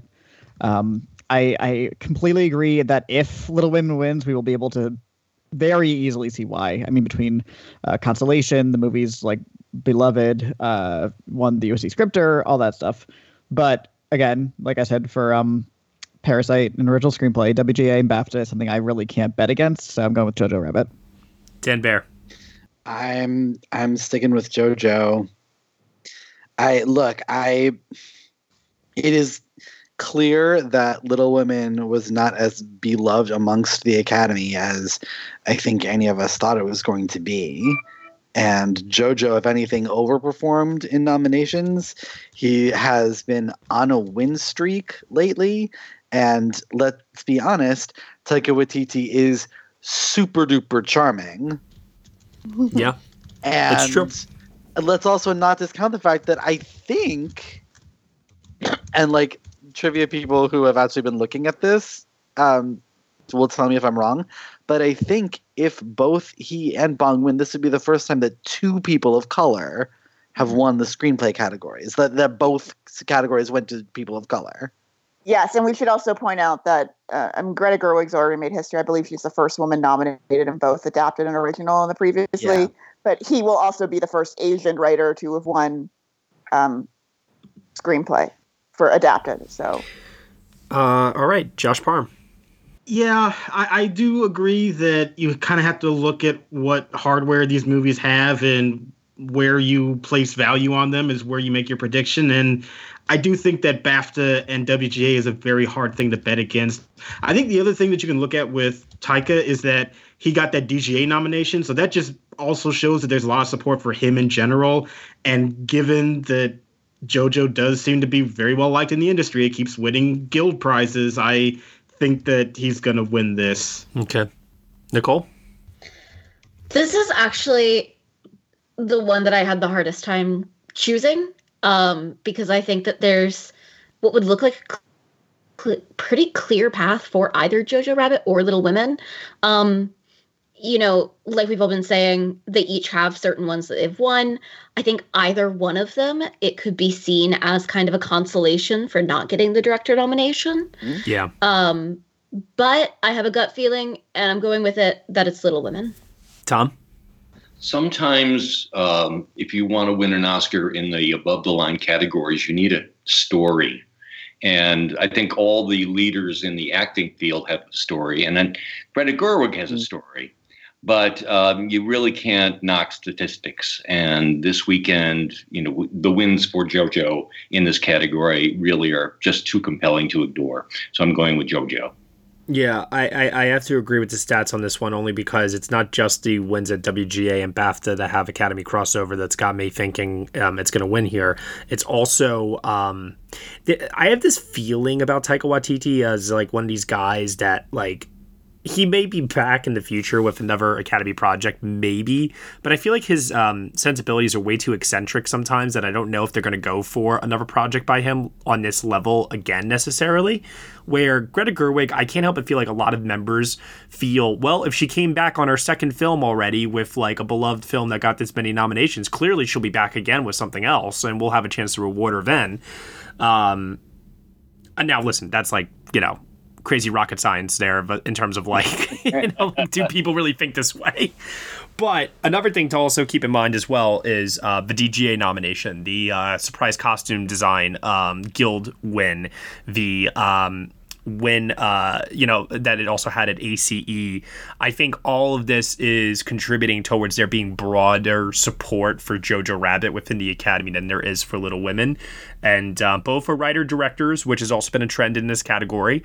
And when I say this category, I mean both in adapted and original. We tend to see either Best Picture nominees or writer-directors winning if they're not winning director or sometimes picture, in the case of something like Call Me By Your Name winning for like James Ivory, for example.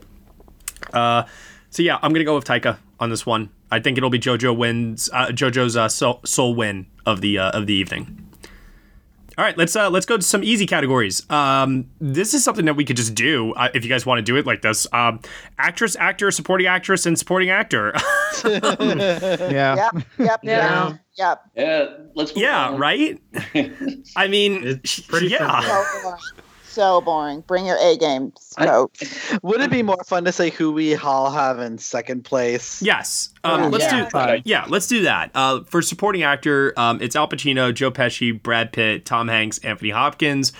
Brad Pitt's going to win, but Amanda, who do you think is in second place? Joe Pesci, but he doesn't give a shit because he won't even show up.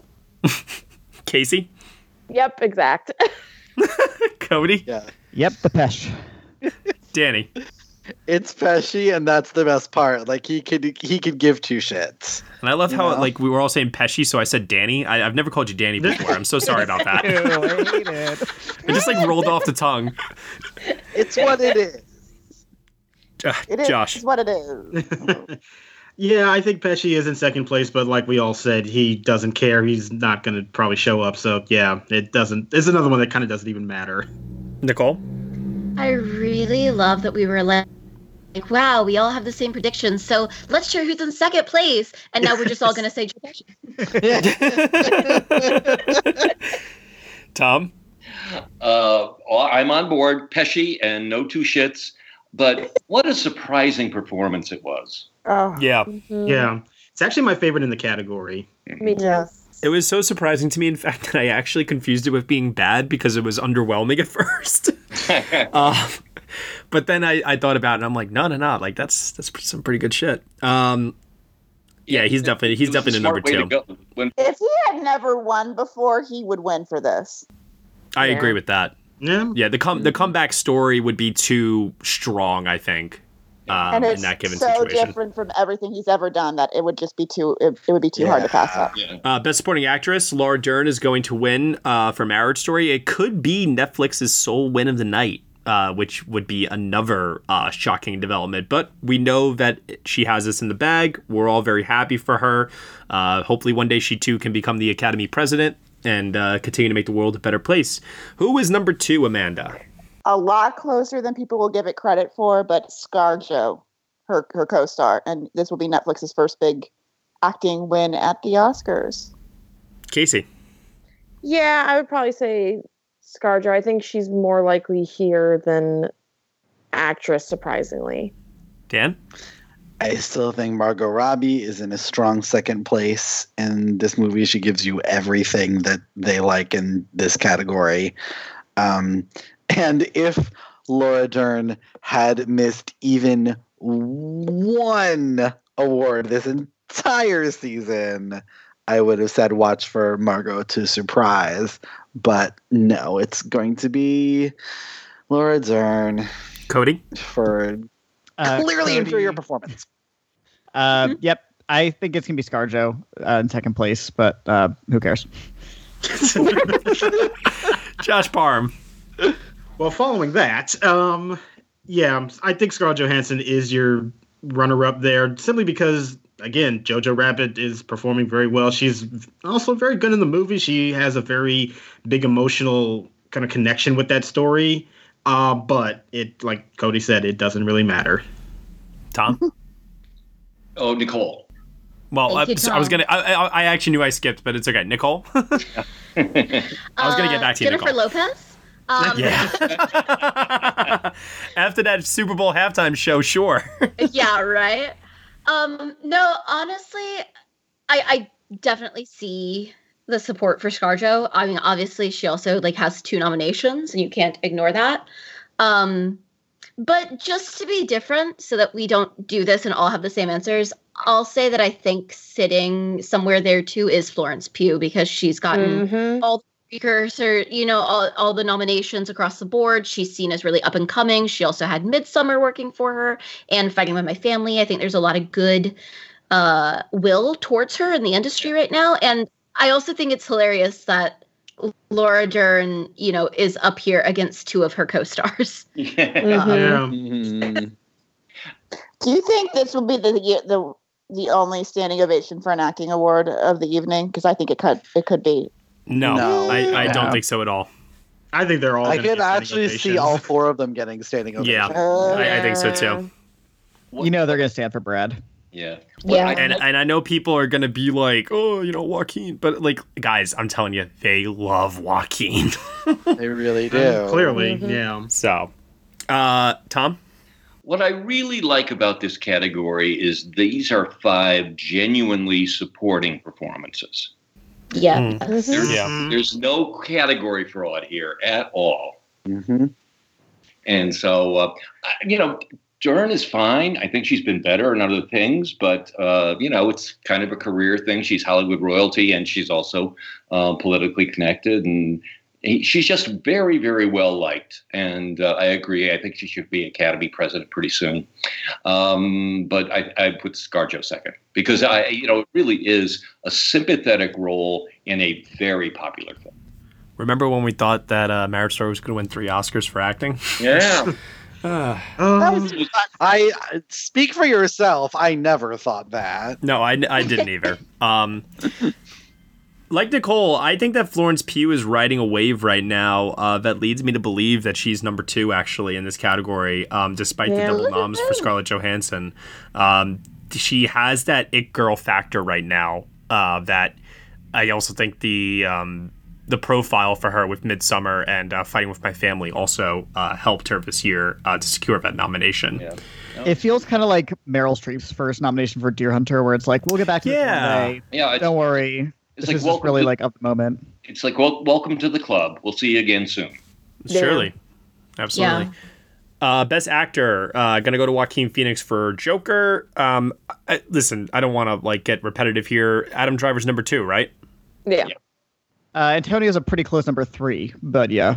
Yeah, exactly. Yeah. Yeah. But good for Jonathan Pryce for getting in here for a career nomination. I love it. Yeah, which is great. Enjoyed the evening. Same with Antonio Banderas too, both of them, honestly. Yeah. I think Antonio Banderas is on the comeback trail. Personally, I don't know. We'll see what he follows us up with. I mean, he did just do Doolittle after all, so. Oh, Lord. I mean, he was so everyone did Doolittle. Movie, calm down. All right, and then Best Actress, Renee Zellweger is going to win for Judy, and the number 2 to her is. Well, I'll point out that only one person has swept everything and lost the Oscar. And last time I checked, no one's thrown a phone and pulled a Russell Crowe. But I'm also going to go with Scarlett Johansson. I think that, hang in there. It's hard to lose twice in the one evening, but you'll be back. I hope so. This was the first time that she's been invited, so. Yeah, I think she'll be nominated again. Casey? Why not? I'll go with Saoirse. Cody? Yeah, ScarJo, I guess, because double nominee. But again, who cares? Dan Baer. I think if anyone is in second place, it's Saoirse, not ScarJo, because ScarJo has not been campaigning and Saoirse has, and she's been a delight. I almost feel like ScarJo just knows deep down, I'm gonna lose. What does it matter? Yeah. She does not care. She's just happy that she has Oscar nominee next to her name, as she should have all those years ago. She's got to go make that Black Widow money, Mm-hmm. Josh Parham. Yeah, I kind of think that Saoirse is probably the number 2. I think conventionally you would want to say Scarlett Johansson, but I do think that I maybe just given the longer history that Ronan has with the Oscars, that would put her having a little bit more support than Johansson does in this category. Okay. Nicole? Yeah, I mean, trees don't get Oscars. You have to look at the history here, though. This is ScarJo's first time being nominated, and yes, she's nominated twice, but this is Saoirse's 4th nomination. She also got a nomination at a much younger age than most people ever do, and I think the Academy really likes her, and I think they're waiting for the right time to reward her. But I think that probably means that she's, up second here, and for a really good performance as well. It wouldn't just be because they're looking for a time. I promise you all right now, Saoirse's Oscar winning role is going to be something that is going to scare us. Not in terms of horror. I mean, I'm talking room level of just horrific emotional bludgeoning, You should have won for Brooklyn. Yep. Yeah, it's not going to be a nice movie. Let me put it to you that way. Like, Saoirse's not going to win for a nice movie. She'll win for something that's dramatically so fucking heavy it just destroys us. Hopefully it's not porn like Kate Winslet. Well, but that's what I mean. That's what I mean. No, that's what they always win for, you know? Oh, God, I don't want that for her. It's going to happen. Anyway, Tom? Oh, boy. You've just brought me down. I think Saoirse's second. I really like Johansson's performance in this. She's really, really good. But I think Saoirse is so subtle in Little Women. That is not something that wins Oscars. But you're right. I don't think she has to do Us in order to win an Oscar. But well, maybe a remake of Misery. But you know. Oh God! Can you imagine? God forbid. I love Kathy Bates gives her a blessing at the ceremony. I do actually believe that the number 2 here, believe it or not, is I would actually say it is Saoirse. And for a while I would have said Scarlett, but I think that Little Women, if it had been released earlier, I wonder about the possibilities of where this could have gone. Best Director. Is anyone not picking Sam Mendes at this point? No. Nope. He's about to join a very exclusive club of people who have gone straight off of a Tony for direction, straight onto an Oscar for direction. And winning Twice. 2 for 2. He's won CCA. He's won Golden Globe. He's won BAFTA. He's won DGA. He's not losing. Yeah, you can't bet against that. No. If Bong had won one other prize, even if it was the non-overlap prize, like Golden Globe, let's say, hypothetically, I think we would have more of a discussion here, but I think it's pretty clear. And I find it very weird that some people still think that Bong Joon-ho could win director, but Parasite lose picture. I think that is like the split that makes no sense to me. I think people forget that Parasite is also nominated for screenplay, and that's where people can reward Bong. Exactly. You know, like. And we have that nasty international film category that they're going to reward him in. And they don't really reward. They will reward him, but they announce it as the winner of the country, so they might not be thinking about him in that situation. Well, let's cut to the chase then. Let's get down to it. This is the moment we've all been waiting for after predicting the last couple of awards here. We now come to Best Picture. Nominees are 1917, Ford v. Ferrari, The Irishman, Jojo Rabbit, Joker, Little Women, Marriage Story, Once Upon a Time in Hollywood, and Parasite. Amanda, it's between 2 films with something as a spoiler. I'm curious to know. What do you think? Since we're reliving the Oscar race of 1998, I'm going to go with Parasite because it won SAG. So you're predicting it to do a Shakespeare in Love, basically. I am predicting it to win because it has overwhelming support amongst the actors because it got those 2 standing ovations. It made history along the way. And I think when you have, I think like Argo, forget about foreign language film for just a minute, editing, writing, picture. Bing, bang, boom. All right. Casey? Yeah, I also have Parasite. I think it combo of having a feeling, I think even just getting that SAG Ensemble nomination, let alone the win and those standing ovations and that support in the room, I think having those key nominations like editing, which I do have it winning. Plus, 1917 has always felt like a Gravity or Revenant to me, where it wins a bunch of techs and it wins director, but it doesn't have that overwhelming passion support for picture. I've been saying that since day one. Since day one, I've been saying that. But man, oh man, it's amazing how these last couple of weeks have gone. Mm-hmm. But it's also one more thing. We all knew it was going to win BAFTA. I don't know why we were like nail in the coffin done. Like we knew that before it was a front runner that it was probably winning BAFTA. Yeah. What we didn't know, and what was the real shocker, was when it won PGA. Yeah, that is true. That was big. Cody, what do you think? Okay, so the SAG win for Parasite, which I predicted, that really did give me hope that it could possibly win. But here's the thing, guys. I haven't predicted a Best Picture correctly since fucking Argo, so I cannot do this again. I cannot go with a thing that I would think would be kind of cool and I can see the path, but it's probably unlikely. So I have to go with like the overwhelming season narrative so far, which is 1917. And I don't think that's a folly of a pick. I think that makes a lot of sense on paper. Parasite is a very close second, and I will not be surprised when it wins, but 1917 because I can't be wrong again. Dan Baer. That's the good reason. Okay, here we go. When I got back from TIFF and people asked me we started talking about it's the season, what's going to win the Oscar, sight unseen, I said 1917. Throughout this entire season, I have seen no reason to change that prediction, and I don't see any reason to change it now. It won PGA, it won the Globe, it won the BAFTA, it won DGA. It has won everything it needed to. And look, at the end of the day, the Oscar is an industry award that Hollywood is awarding to itself. The likelihood that a large enough percentage of people are going to be okay giving Best Picture to a film from South Korea is slim to none. I don't care about the passion around it. Like, that's very evident.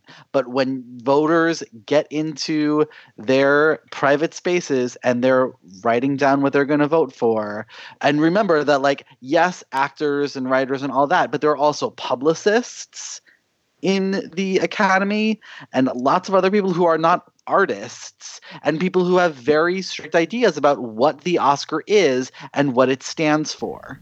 My question to you, Dan, based on how you like kind of framed that image there, do you think that which film do you think has a better shot? Or this is a weird question to ask. Basically, do you think that Parasite is in a better position than Roma was last year? Is what I'm trying to get at. Yes, absolutely. Okay, because Roma had director, in the bag. Yeah. I'm curious. Do you think that the foreign language bias that you're referring to, right, with the industry, which argument do you think is stronger, that or the Netflix argument that was leveled against Roma last year? Are we talking about Roma or Parasite? I'm confused. I'm talking your reasons for saying why Parasite can't win reminds me of people saying why Roma couldn't win last year. Okay. And two, being a foreign language film. Yeah. But it was more centered around the Netflix argument. And I'm just curious to know, which argument do you think was stronger? The Netflix argument against Roma or the foreign language argument against Parasite? Oh, okay. Well, okay. If we're talking about Roma, I think the bigger issue was actually the foreign language thing, not the Netflix thing. Okay. So the argument's the same. So the argument's the same, basically, both years. Yeah, for me, the argument is the same. I don't know, and we have no way of knowing which it actually was, but it's probably a combination of both, right? Yeah. Yeah, could be. Absolutely. Okay, that was a really compelling argument for 1917. Josh, what about you? I think, sir. Well, first of all, I feel a lot of pressure to get this category right because of what happened last year, so it's I'm even more anxious. For a reminder, Josh Parham was, I think, the only person, or maybe, right? I think you were the only person that predicted Green Book. He was. Yeah. He knows. He was the only one. No, please do not put that on me. And okay, so this is a situation where I feel a head versus heart kind of tug and pull. Yes. I think that on paper, 1917 has everything that it needs to win Best Picture. And I think most importantly, what it has is the PGA. That is the most important precursor that it has won because it is the only one that uses a preferential ballot, and it's what I used last year. But at the same time, I do look at how much love there is for Parasite, that it did win SAG Ensemble, that it did surprise at the Editors Guild, which I didn't really see coming, that it has a Guild Award for writing and it is a likely screenplay winner. And lately, as we've seen, the path to win Best Picture is not through Best Director, it is through the Writing Awards. Mm-hmm. And I think that once it did win BAFTA and became a solid frontrunner there, that did give me the confidence to make a declaration that despite all the history that it has to beat, and despite it not even winning the PGA, that I think that there is still this pocket of support that is there for it, that really loves that movie, that will still benefit it on a preferential ballot. So for all of that, I am saying Parasite will win Best Picture. Wow. Dan, Josh, back to back like that, I don't even know where to go right now. Let me be the first to say, Parasite would make me, I would be so thrilled were that to win. It's my number 2. So like, I would be thrilled. I just don't think it's going to happen. No, I was just going to say that, to be clear, I think that 1917 is very likely to win too, and it has as much going for it as Parasite does. And sometimes it is just like you look at what's in front of you, and maybe you just have to go with your instinct. And at this moment, my instinct is telling me Parasite. Does this remind you, Josh, of the Moonlight La La Land year at all? It very much reminds me of that. But the one thing about that race was that there was more time to let the backlash for La La Land set in, which I would also agree that helps 1917, that because of this shortened season, there might not be as much of an opportunity for that backlash to come about. But what about the fact that 1917 has no support at SAG? It couldn't get into stunt ensemble. And we've only seen one film ever be completely shut out at SAG. Because it opened late. It's a short season. It opened late. Yeah, I equate it to that. Really, because even individual acting wise, there's no way I don't think that George Mackay or Dean Charles Chapman would have gotten in individually. Maybe the ensemble, maybe because it has like every British actor alive in it. Stunt ensemble nomination. It couldn't get into stunts. But like I said, that could be chalked up to they didn't see it. There have been other late December releases, like Quentin Tarantino's films and things like that have missed its SAG before because they were December Christmas releases. So I think that tracks here. Yeah, I know, but I'm just I agree, though, Amanda. I definitely agree that it does not have the support of the actors branch. I'm with you on that. That is something that could be its downfall. We've seen that time and time again. You have to have some support amongst the actors. There's something else to be said for the fact, too, that the Producers Guild are about, 2,000, 3,000 voting members, even though they do use a preferential ballot. We've seen in the last couple of years the PGA definitely be off with the Oscar for Best Picture because they, too, use a preferential ballot, but the voting size of the Academy is 3 times as large as the PGA.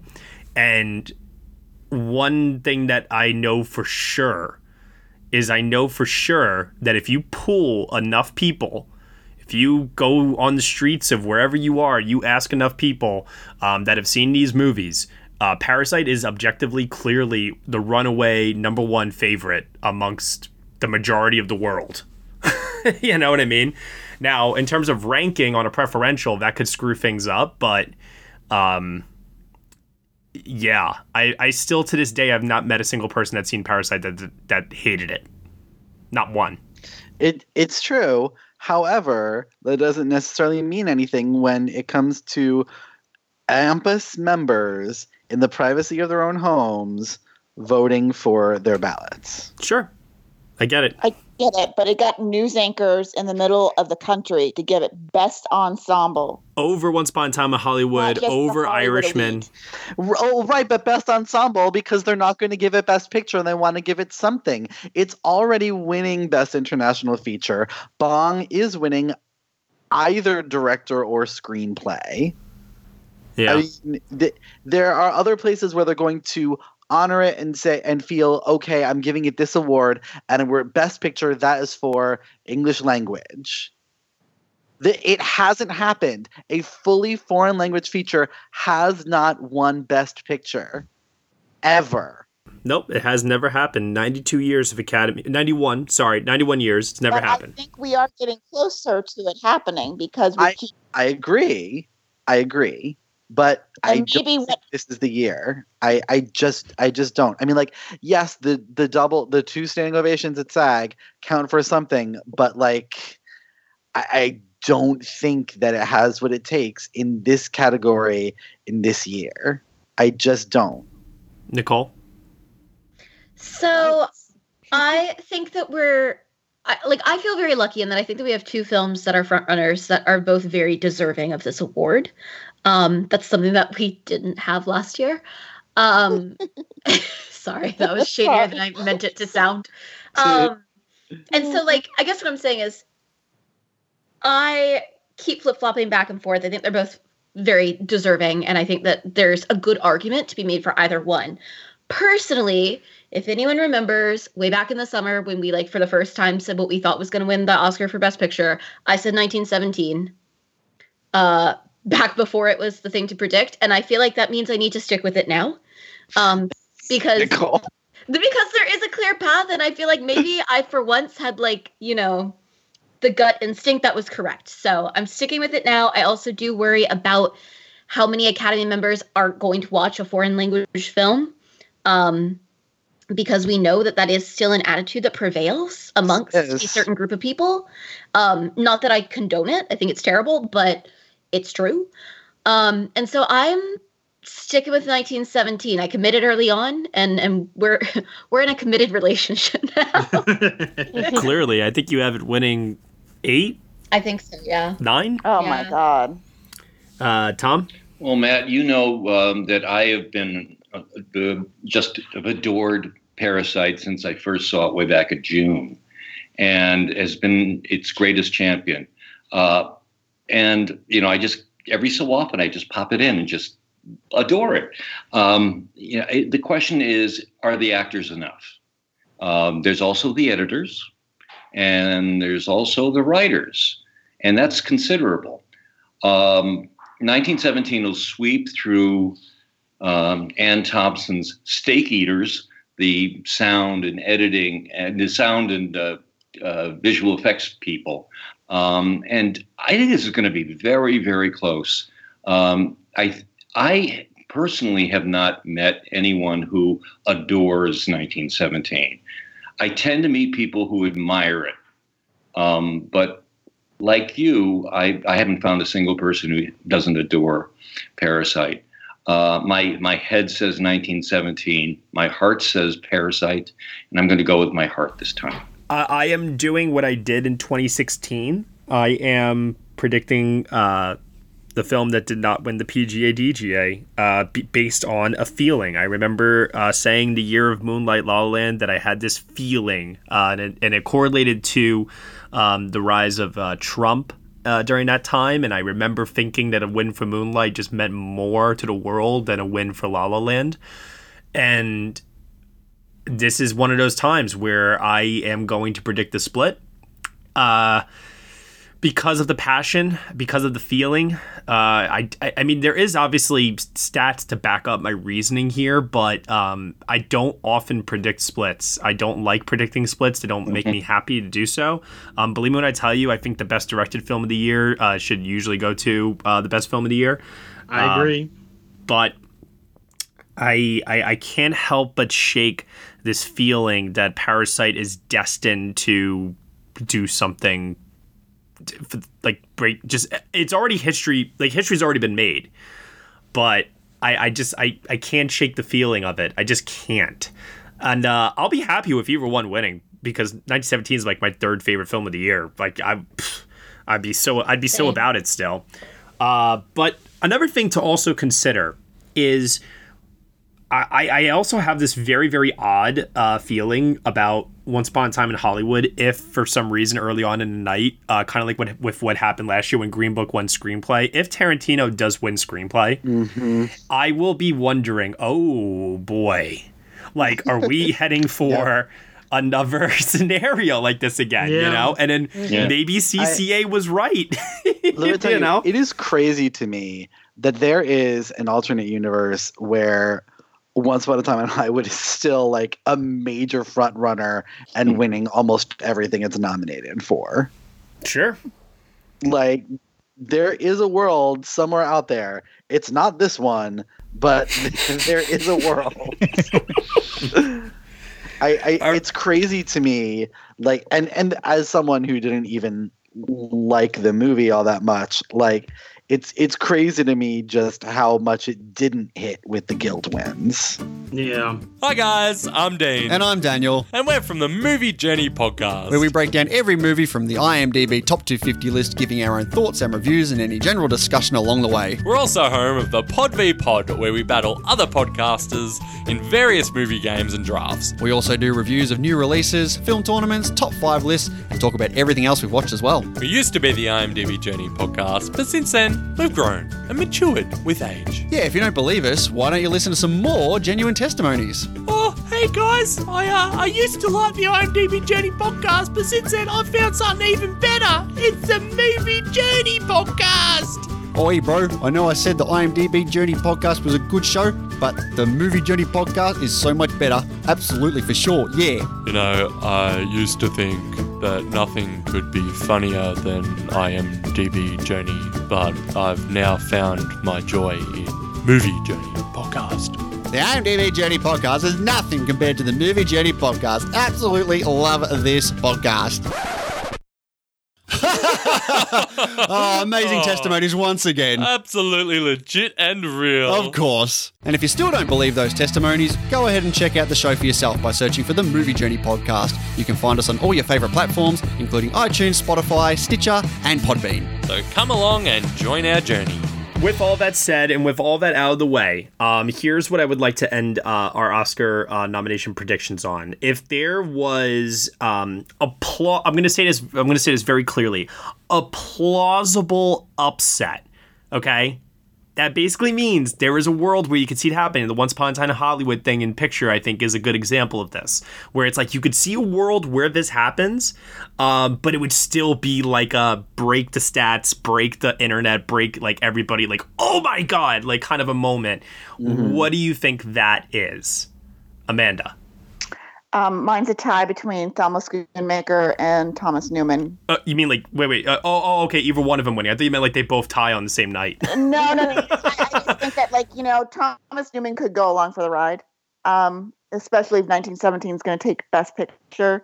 And, you know, sometimes you can't really predict how these, we can use all the logic in the world, and then, you know, they give it to a real pioneer woman editor. Yeah, really deserves that history. So. Casey, I feel like I already said it with Greta winning screenplay, and I feel like the stats are against her to an extent, so I'll just stick with that. Okay, Dan. You know what? Fine, I'm just gonna say it. Deacon's losing. to who, though? Oh my God! Sacrilege. To who? To who you say? To Joker. Oh my God! Yeah, that would definitely be something. There would be an audible gasp in the audience if that happened. Let me say, if that happens, I'll be like, fuck it, it's winning Best Picture now. Like. Cody? Okay, so there is a world where a certain movie we are predicting to win a screenplay prize then takes costume design, takes editing. Talking about Jojo Rabbit. Yeah. I could very well see if it gets those three, which is like, I think pretty strongly second place in those two tech categories and second place in supporting actress. I would not be absolutely unbelievably shocked if it also took Best Picture.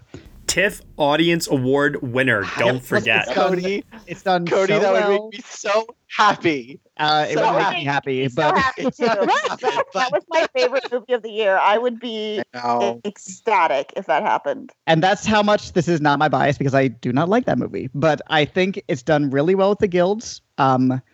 I could see it happening. I think there is a world where that's happening. Am I going to predict it? Hell no. Absolutely not. No. But if it happens, you all can remember this moment. And thank There me. was a path for it. Yeah, that's a good one, Cody. I like that. Josh? Well, first of all, I just want to say I 100% agree with that, Cody. That's why it is number 3 in my Best Picture ranking right now, because I really feel like that there is groundwork for that movie to win that a lot of people are ignoring. But I also do think that The Irishman could very well still take film editing. It is not ranked very high for me, and I don't see that as a really likely scenario, but again, with that many nominations and the editing, I think, being the point that a lot of the fans of that movie really rally around, I could see a scenario where they all say, let's get this one win for the movie, and that could still pull through despite it not winning really too many editing precursors up until this point. Okay. Nicole? Well, I was going to say what Cody said, but since he's taken that... You can still echo it. I mean, I'll echo that, but I'll also say I think that maybe there's a world where, and I'm not positive what I think it goes to, but original screenplay goes to something that's not Parasite or Once Upon a Time in Hollywood. I don't know. I don't think it would be 1917. Maybe it would be Marriage Story. I don't know, but I think that would certainly be a shocking thing, but it wouldn't. I wouldn't be like, well, they cheated somehow, I believe that it had happened. Yeah. Because I think that those two could split votes. Right. Tom? This may not seem like a, far out upset, but my dream upset is Bong winning Best Director. Yeah, I mean, he did win the Critics' Choice in a tie with Sam Mendes, but okay, it's not happening. I'm just saying that it's not like he hasn't won nothing, so mine is something that I thought of, which was the genesis for me asking this question. Mine is Joker winning Best Picture to compliment don't Matt. To compliment Joaquin, the score, another possible guild upset. I'm sorry, tech upset win, and also leading in Oscar nominations. And we would all look back and we would all be like, "That's what I would quit." Holy hell, the writing was on the wall. You had to go and say that when you could have just said that the strangest Oscars statistic ever keeps up its streak, and Jonathan Pryce wins Best Actor. That is very true. How did he win Best Actor? Because Anthony McCartan has a 100% record for writing Best Actor winning role. I know. It's true. Let me tell you something. If Jonathan Pryce had won any of the other major awards anywhere else during the season, I would be championing this statistic so hard. I'd be like, guys, I'm warning you all. But yeah, we're not there. We're not there. The difference is the Two Popes is actually good, so that's the only. Ooh. There's the difference. All right. Well, listen. Speaking of our own preferences of what we think is good, you guys ready? I am going to reveal your choices for the 2019 MVP Film Award winners. Nominations voted on by the staff of nextbestpicture.com. The winners themselves voted on by the staff of nextbestpicture.com. These are all done, every category, on a preferential ballot. And because this year we had 20 people voting, we actually have some ties, which makes things pretty interesting. It's a tie. Catherine Hepburn? Yeah. No, I'm not kidding. If there's ties, can we do live tiebreakers? You can say no. Yes. All right. So how many people do we have on right now? Starting mutiny. 1, 2, 3, 4, 5, 6, 7, 8. There's 8 of us on right now. I don't think we would be able to do a tie. Because what if we just do 4-4? Tiebreaker. We could do a tiebreaker.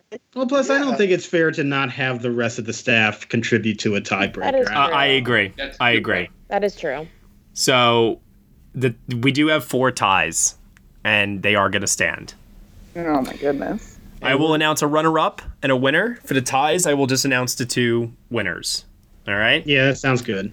All right, here we go. Best Original Song. Nominees were Frozen 2 Into the Unknown, Frozen 2 for Show Yourself, Harriet Stand Up, Rocketman I'm Gonna Love Me Again, and Wild Rose Glasgow. And the runner-up is Show Yourself from Frozen 2. The better song. Yes. And the winner is Glasgow from Wild Rose. Justice. That's a terrific song. Should have been at the Oscars. Yeah. Best Original Score. Nominees are 1917, Joker, Little Women, Marriage Story, and Us.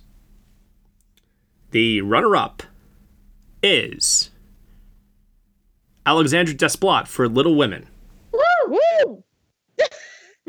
And the winner is Thomas Newman for 1917. My two faves. For the category of Best Visual Effects, nominees are 1917, Ad Astra, Avengers Endgame, The Irishman, and Star Wars The Rise of Skywalker. The runner-up for Best Visual Effects is 1917. Woohoo. And the winner is Ad Astra. Oh, yeah. Hell yeah. I had a feeling. Yes.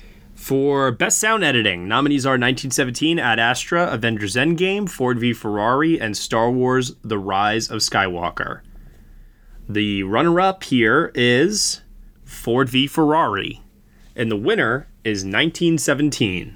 Yay. And then for the category for Best Sound Mixing, nominees are 1917, Ad Astra, Ford v Ferrari, Rocket Man, and Star Wars The Rise of Skywalker.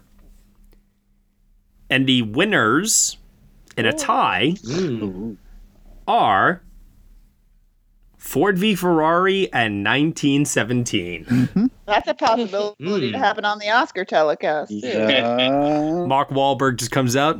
No kidding, we have a tie. No kidding. No kidding. I'm not BSing you all. Best Makeup and Hairstyling. Nominees are 1917, Bombshell, The Irishman, Judy, and Little Women. Runner-up for Best Makeup and Hairstyling is 1917. Hell yeah. Yes. And the winner is Bombshell. Boom. I'm so shocked. It will be at Oscar 2. That was 1 and 2. For Best Costume Design, nominees are Dolomite Is My Name, The Irishman, Little Women, Once Upon a Time in Hollywood, and Rocket Man. And the winners in a tie are Dolomite Is My Name. Yes. Yes! Are you listening, Oscar? And Rocket Man. Yes! Wow. I was hoping it was going to be those two. Which is why Cody's comment is so appropriate. The best tie ever. Yep. Best Production Design. Nominees are 1917, The Irishman, Little Women, Once Upon a Time in Hollywood, and Parasite. The runner-up is Once Upon a Time in Hollywood. And the winner for Best Production Design goes to Parasite. Yep. Objectively the best. Yes. For Best Film Editing, 1917, Ford v Ferrari, The Irishman, Parasite, and Uncut Gems. Runner-up is 1917. Yay. Wow. Winner is Parasite. For cinematography, nominees are 1917, Ad Astra, The Lighthouse, Once Upon a Time in Hollywood, and Portrait of a Lady on Fire. The runner-up for Best Cinematography is Portrait of a Lady on Fire. Yep. Yes. Hell yeah. And the winner is Roger Deakins for 1917. I love it when we strike out on our own. For original screenplay, nominees are The Farewell, Knives Out, Marriage Story, Once Upon a Time in Hollywood, and Parasite. The runner-up is Noah Baumbach for Marriage Story. Yay. And the winner is Parasite. Sensing a theme here. For Best Adapted Screenplay, nominees are A Beautiful Day in the Neighborhood, The Irishman, Jojo Rabbit, Little Women, and The Two Popes. And the runner-up is Taika Waititi for Jojo Rabbit. Hell And the yeah. winner Hell yeah. is Greta Gerwig for Little Women. Yes. Yay. Yeah. For debut director, nominees are Matty Diop for Atlantics, Alma Harrell for Honey Boy, Tyler Nilson and Michael Schwartz, not that Michael Schwartz, for The Peanut Butter Falcon. Joe Talbot for The Last Black Man in San Francisco, and Olivia Wilde for Booksmart. The runner-up is Olivia Wilde for Booksmart. Yes. Yeah. And the winner is Alma Harrell for Honey Boy. Dan Howard is going to be so happy. Hell yeah. 2 women. For Best Breakout Performance, nominees are Roman Griffin Davis for Jojo Rabbit, Julia Fox for Uncut Gems, Kelvin Harrison Jr. for Loose, Noah Jupe for Honey Boy, and Jonathan Majors for The Last Black Man in San Francisco. The runner-up is Kelvin Harrison Jr. for Loose. Yes. Awesome. So good. And the winner is Noah Jupe for Honey Boy. Oh my god! Yes. My tiny son. This was the most competitive acting category we had. Yeah, I thought so too, actually. It was pretty intense, considering also Roman Griffin Davis was in that category as well. He too is going up against Noah Jupe in another category later. Best Voice Performance. Kristen Bell for Frozen 2, Billy Eichner for The Lion King, Tony Hale for Toy Story 4, Tom Hanks for Toy Story 4, and Idina Menzel for Frozen 2. Runner-up is Kristen Bell for Frozen 2. Yay! And the winner is Billy Eichner for The Lion King. Yeah. I figured that was going to happen. Good. What? Best part about that movie, in my opinion. Absolutely. Yeah. Wait. What? Yes. Justice for Forky. Oh, Yes. You know why I figured it was going to happen? Because it's like SAG rules. He was the only one that was the only nomination for that film. Okay, fair. I don't need anyone from that film anyway. But it's All right. Billy Eichner, Dan. I don't care. For Best Youth Performance, Julia Butters for Once Upon a Time in Hollywood, Roman Griffin Davis for Jojo Rabbit, Noah Jupe for Honey Boy, Thomasin McKenzie for Jojo Rabbit, and Archie Yates for Jojo Rabbit. This is the cutest category ever. I love that we nominated Archie Yates. Yes, me too. He's taking over for Macaulay Culkin in Home Alone, and I'm so excited. Oh, gosh. The runner-up is Roman Griffin Davis for Jojo Oh Rabbit. my god. Oh my god. Oh my god. Up? And the winner is Noah Jupe for Honey Boy. Honey Boy Hive. I'm so happy. Shout out to Julia Butters. She was amazing. I don't like being called Sugar Puss. For Best Supporting Actress, nominees are Jennifer Lopez for Hustlers, Florence Pugh for Little Women, Margot Robbie for Bombshell, Zhao Shuzhen for The Farewell, and Octavia Spencer for Loose. This is where I'll ask if anybody has any predictions. J-Lo for the win. I think Octavia will probably do a little runner-up. I'm like too scared to predict Octavia. Yeah. The very next Best Picture, you know? Mm-hmm. It's a tie. Oh, wow. Between the two of them, to make me so happy. The winners are Florence Pugh for Little Women. Wow. And Octavia Spencer for Loose. Oh, wow. I am so smart. Oh my god, amazing. Literally my number one and number two in that category. Mm-hmm, me too. Mm-hmm. Me too. Me three. You can see how this happened. Yeah. Best Supporting Actor. Nominees are Song Kang-ho for Parasite, Tom Hanks for A Beautiful Day in the Neighborhood, Shia LaBeouf for Honey Boy, Al Pacino for The Irishman, and Joe Pesci for The Irishman. Predictions. It is what it is. I feel like we're loving Honey Boy. I feel like Shia's got this. Oh. The runner-up is Song Kang-ho for Parasite. Oh, nice. And the winner is Shia LaBeouf for Honey Boy. Yeah. I told you we're loving Honey Boy. Wow. Did we give it 4 awards? That's amazing. Yeah. And Noah Jupe twice. Yeah. As it's what he deserves. Best Actress. Awkwafina for The Farewell, Scarlett Johansson for Marriage Story, Lupita Nyong'o for Us, Saoirse Ronan for Little Women, and Renee Zellweger for Judy. Predictions. Saoirse. I think it's not Renee. Oh, yeah. Well, Our final tie my God. is between Lupita Nyong'o for Us Yes. and Scarlett Johansson for Marriage Story. Yes, this is my favorite Cinema. I love these two so much. Best Actor.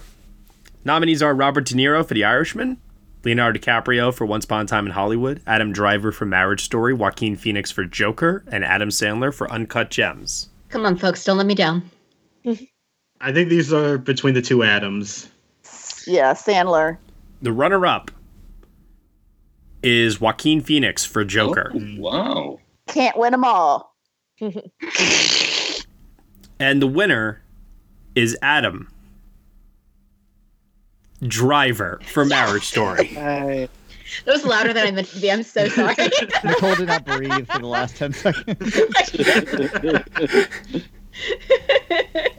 For Best Ensemble, nominees are Irishman, Knives Out, Little Women, Once Upon a Time in Hollywood, and Parasite. The runner-up is Little Women. Oh. And the winner is Parasite. Mm-hmm. Yeah, that's correct. Yeah. Best Director, nominees are Greta Gerwig for Little Women, Bong Joon-ho for Parasite, Sam Mendes for 1917, Josh and Benny Safdie for Uncut Gems, and Martin Scorsese for The Irishman. Runner-up is Sam Mendes for 1917. Yay! That makes Winner? sense. Give me the Safdies. Bong Joon-ho. It's obviously Punch. Passing around the bong. Take a hit for Bong Joon-ho. Happily. And now for the best film categories. Best Overlooked Film. Nominees are Blinded by the Light, Brittany Runs a Marathon, The Last Black Man in San Francisco, Loose, and Waves. Can I just say this is the best picture lineup of the year? I'm just so happy Brittany Runs a Marathon got in. That was my favorite one of mine. I love that movie. The runner-up is Loose. Woo! Yes. Yes. And the winner is The Last Black Man in San Francisco. Awesome. Yes. Awesome. Oh my God. I'm so happy.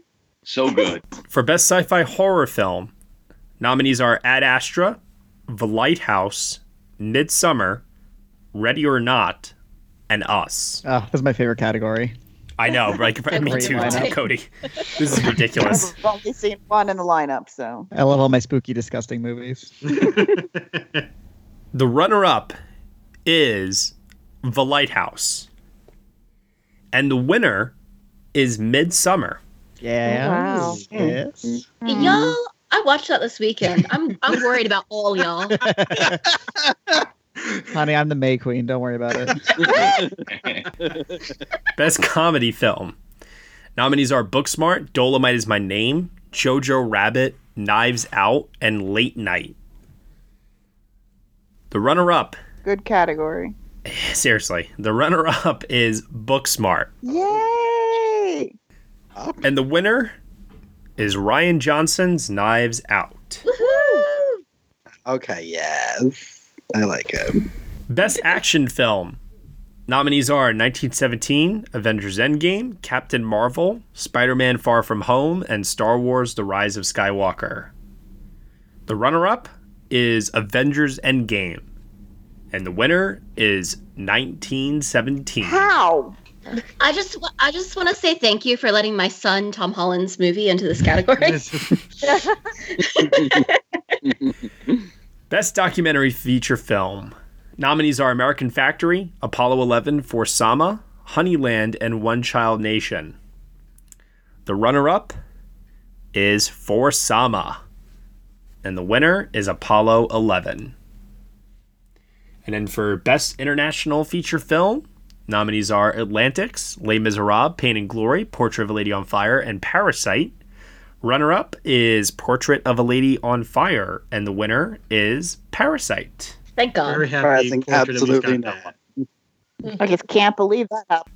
For Best Animated Film, nominees are Frozen 2, How to Train Your Dragon in a Hidden World, I Lost My Body, Missing Link, and Toy Story 4. The runner-up is I Lost My Body. I vote by name. I love that name. And the winner is Missing Link. Ooh. Leica. Interesting. And to finish things off, nominees for Best Picture are 1917, The Farewell, The Irishman, Jojo Rabbit, The Lighthouse, Little Women, Marriage Story, Once Upon a Time in Hollywood, Parasite, and Uncut Gems. The runner-up is Little Women. Woo! Oh my God, I've never been so Yay. proud to be a part of this team. We did it. And the winner is Parasite. Yeah. Boom. Yes, it is. We all get rights. Yes. Congratulations, team. Those are our awards for 2019. Did Parasite sweep? You know what? That's a really good question. I think Song Kang-ho, because he didn't win. Oh, yeah. But he I was think the runner-up, that's like- right? Yeah, he was runner. Yeah. Yeah. But is that about 7 or 8 awards? I'll tell you right now, actually. It was nominated for 8. 1 production design, 1 film editing, 1 screenplay. Did not win supporting actor, 1 ensemble, 1 director. So yeah, without that supporting actor win, it won 7. And even then, it was the runner-up. Yep. So almost a near sweep. How many did 1917 take? 1917 ended up taking, let's see here.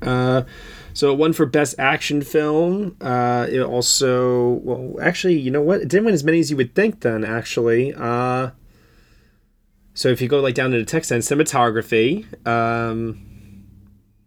I guess the 2 sounds, yeah, so it's 4, score 5. Just barely edging out Honey Boy. Yeah. Honey Boy was the big surprise here. Lots of love for Honey Boy. So I'm really happy, guys. With how this year has just turned out. It seems to be a lot less contentious than years in the past, and it seems like everybody's on the same page in terms of films that they wanted to get awards recognition got awards recognition this year, for the most part. So that's really nice. And the community awards are out. These awards are out. Only thing that's left now is our end of the decade results, which we'll do post Oscars. Maybe not even the week after, maybe like the following week, to be honest. We need something to do. So we'll probably talk about those at a later time. But yeah, I mean, if you guys have any other questions in regards to the votes or anything, I'm all ears if you guys want me to answer anything. But yeah, that's it. We'll take it. There you go. So many ties. I don't know what we could have done there to break those, but We could have done tiebreakers live on the air, like some handsome person suggested. But I do agree that it would have been unfair. All right, I do agree it would have been unfair. I will say this: I think The Irishman is the biggest loser in NBP Film Award history, with 12 nominations, a leading 12, and not a single win. Well, she better get used to it because it's going to happen on Sunday. Jesus Christ. Oh my God. Amazing. Before we go, last bit is I do really quickly want to just see if there's any questions here from our fans that we did not already indirectly address, because I do want to give them the light of day. We're still got 50 minutes to get to the Irishman time. Oh, so. All right. Well, here's a question from Isaiah Washington. If Little Women does go home empty-handed, do you think that could strike an effect on how people think of the Oscars and acknowledging female-directed films? I mean, it's already been a thing that's been thought of. I don't think that'll, know. Yeah, I put think the that nail in director the lineup coffin. has already done that. Yeah. No, because it was never really like Lady Bird in the top 5 for Best Picture. Mm-hmm. Right. I agree. So it's in the races, but it's not like in the hunt in a lot of these categories. I feel like the nominations, and the director lineup already kind of proved that there's a problem with gender in the Academy. I feel like we don't need to see what wins to know that. And it's not just director. No one's made any fuss about the fact that we haven't had another woman nominated in cinematography. There's only one woman nominated in editing. There's, a woman who hasn't won a screenplay in God knows how long. I can't even remember. There's a lot of other places where there are problems other than the directing category that need to be addressed. Editing is probably next to costume and production design and makeup, one of the best categories women have performed in as far as the tech is concerned. And they've never had more nominations than men. I think it's only been once in history that there's been 2 nominated. There's a lot further they need to go than just the directing category.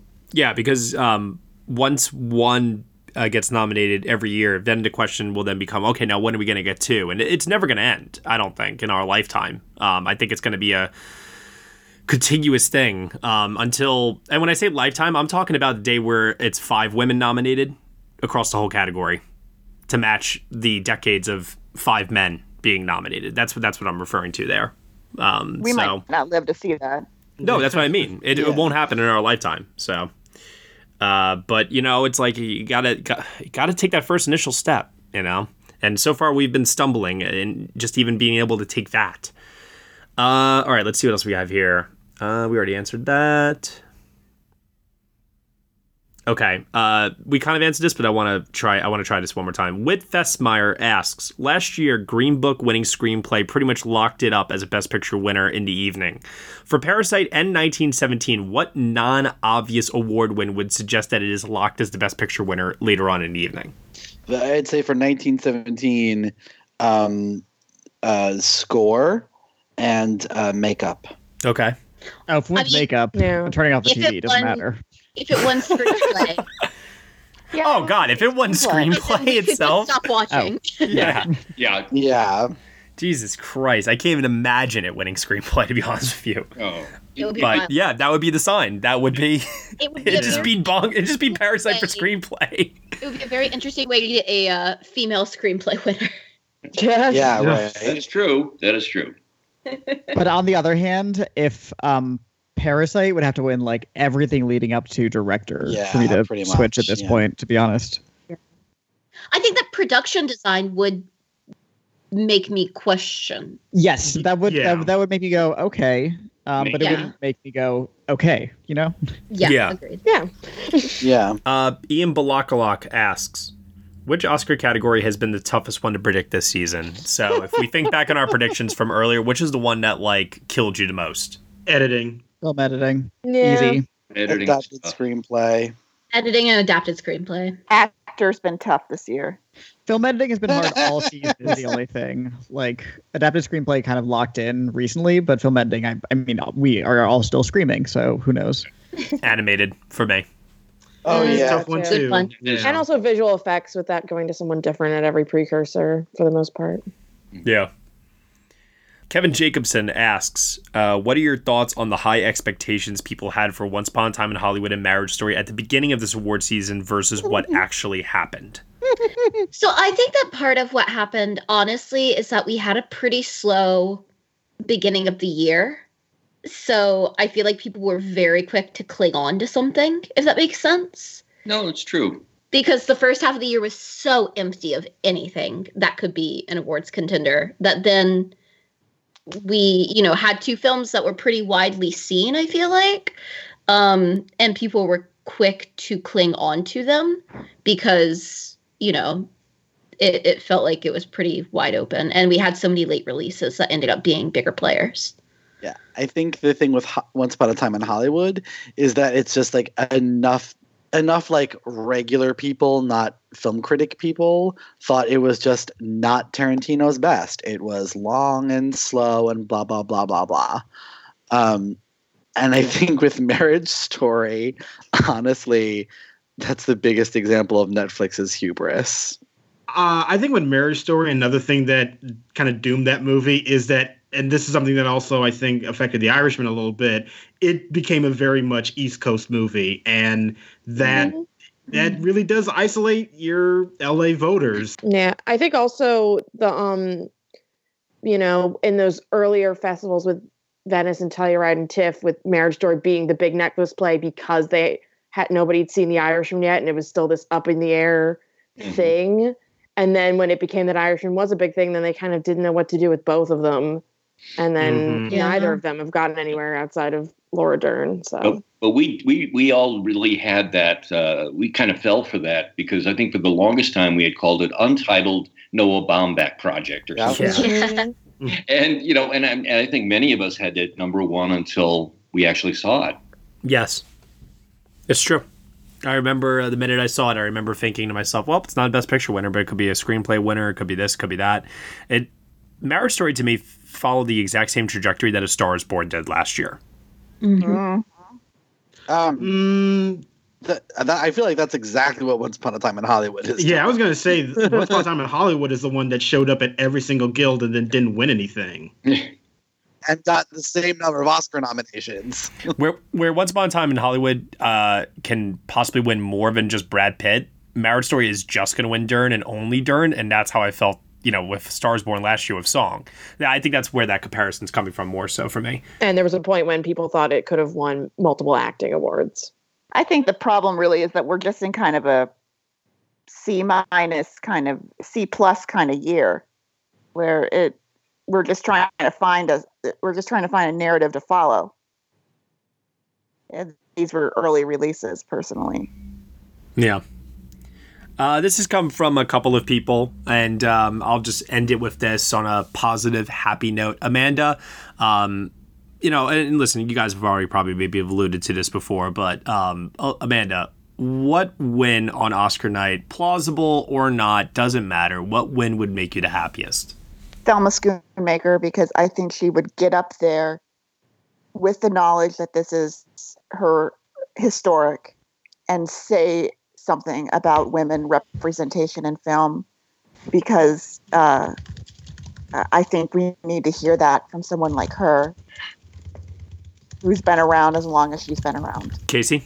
Mine would be Greta Gerwig for adapted screenplay, for I think what she did as an adaptation, as well as just that screenplay and what that film and her work has meant to me. I think that would be the one that would probably get me to cry, which isn't hard to do, but that would be the one. Cody?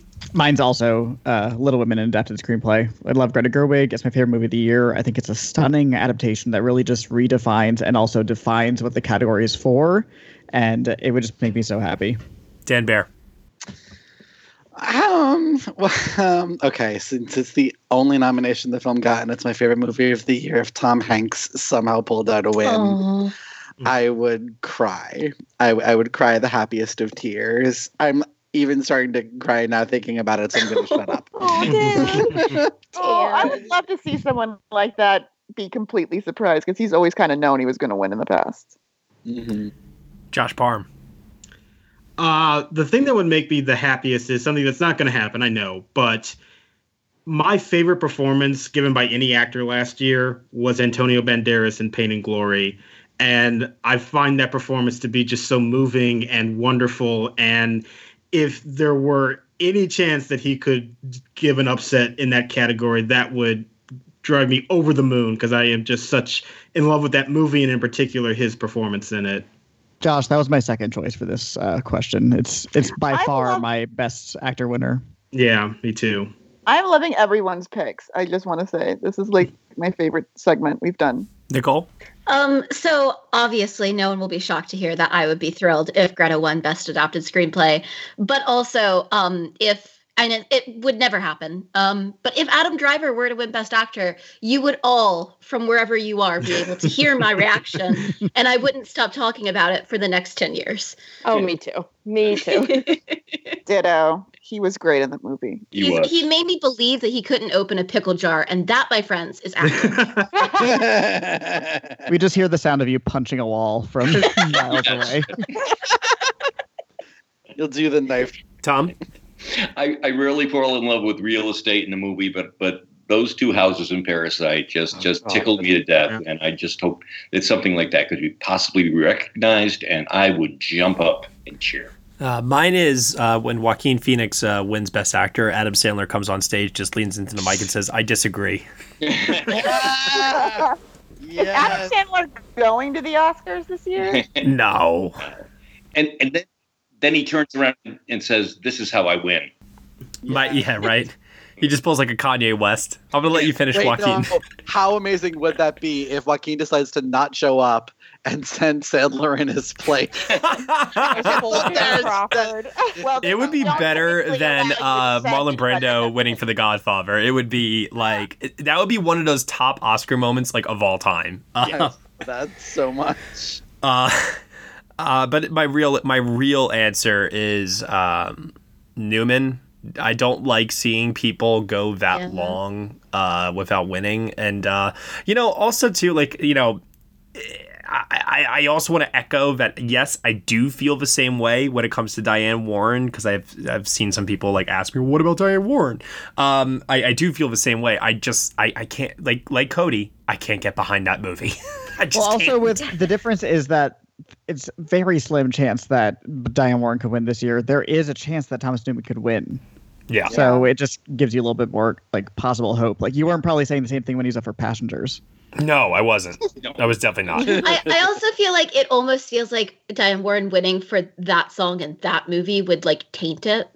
Yeah. Yes, absolutely. Yeah. It would be like if Daniel Sudeikis finally won an Oscar in visual effects, but it wasn't for a Marvel film. There you go. Yeah.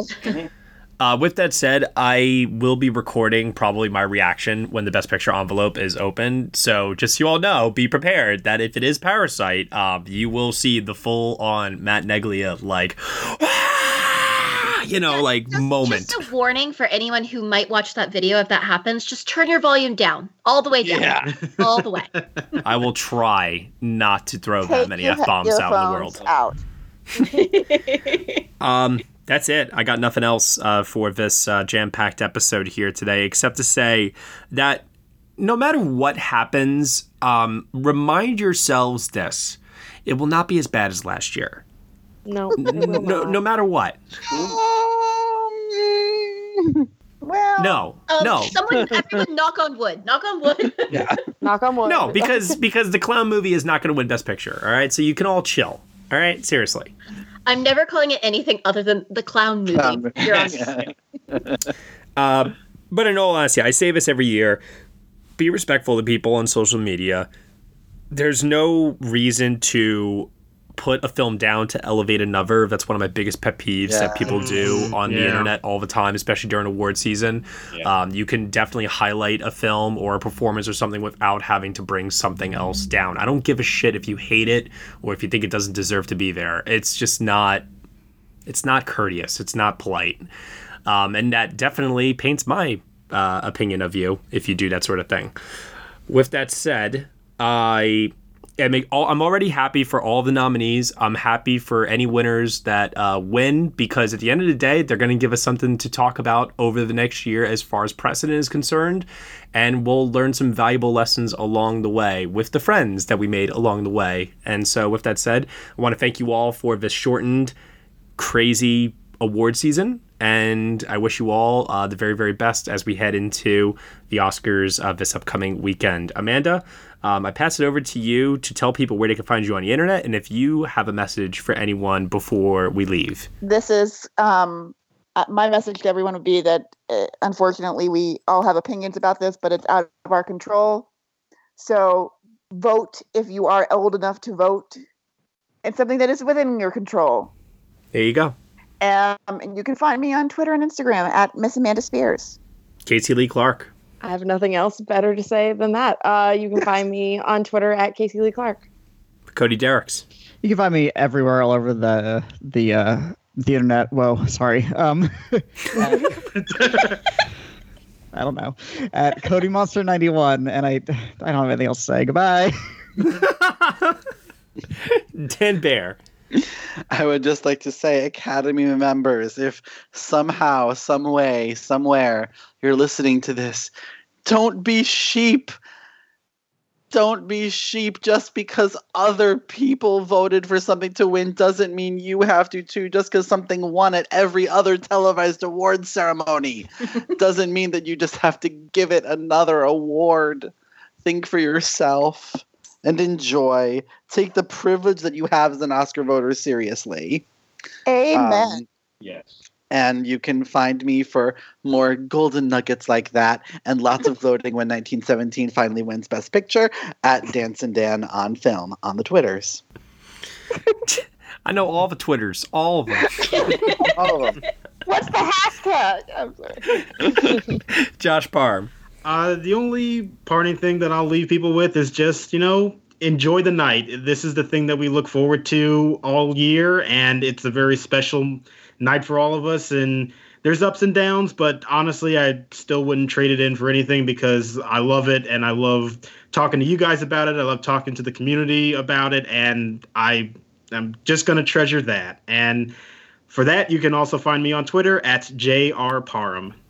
Nicole. So I just want to say that obviously most of the people listening to this won't be people who get to vote at the Oscars or in any of the big award shows that we watch. But remember that, if you're upset because the films that you love or the kind of films that you love aren't winning, remember that winning awards is important, but making money is also important. It is also how films get made and how directors, get studios. So remember that you vote with your money whenever you go and see a film. And whenever you talk about it to your friends and make them go see it. So you do have that power, even if you don't get to vote for the Oscars. And you can find me pretty much everywhere on the internet at Nicole Ackman 16. I'm very happy you said that, Nicole. Want to just throw that in there. Also mature. Thank you. Tom? Drafting off what Matt had said, sometimes there's just too much hate on film Twitter. And not only do you not want to put another film down, because you like something better, but don't take the people down who like that film. Everybody has a different opinion. And let's just kind of remove the hate from film Twitter. Hopefully that once the Oscars are over, things will lighten up a little bit. But please be kind and please recognize that everybody has their own love of movies. And that's why we're there. And you can find me at Thomas E. O'Brien. When you said please be kind, I thought you were going to say please rewind for Michel Gondry reference. But thanks. I'm done with the dad jokes tonight. Yeah, I got nothing else meaningful to add other than what we said before, and I think you guys all said it so wonderfully. I'll just finish off by saying that I am very deeply appreciative of the friendships that I've had through this platform, both with all of you guys and also too with the community as well. You all literally give me a reason to wake up every morning, and that is something that I don't know if I'll ever be able to repay back to all of you. So I thank you all very, very much, and I echo exactly what was said in regards to no matter what happens, it's something that we've looked forward to. Let's just enjoy it. Even like the terrible moments where we think the world is going to end, it won't.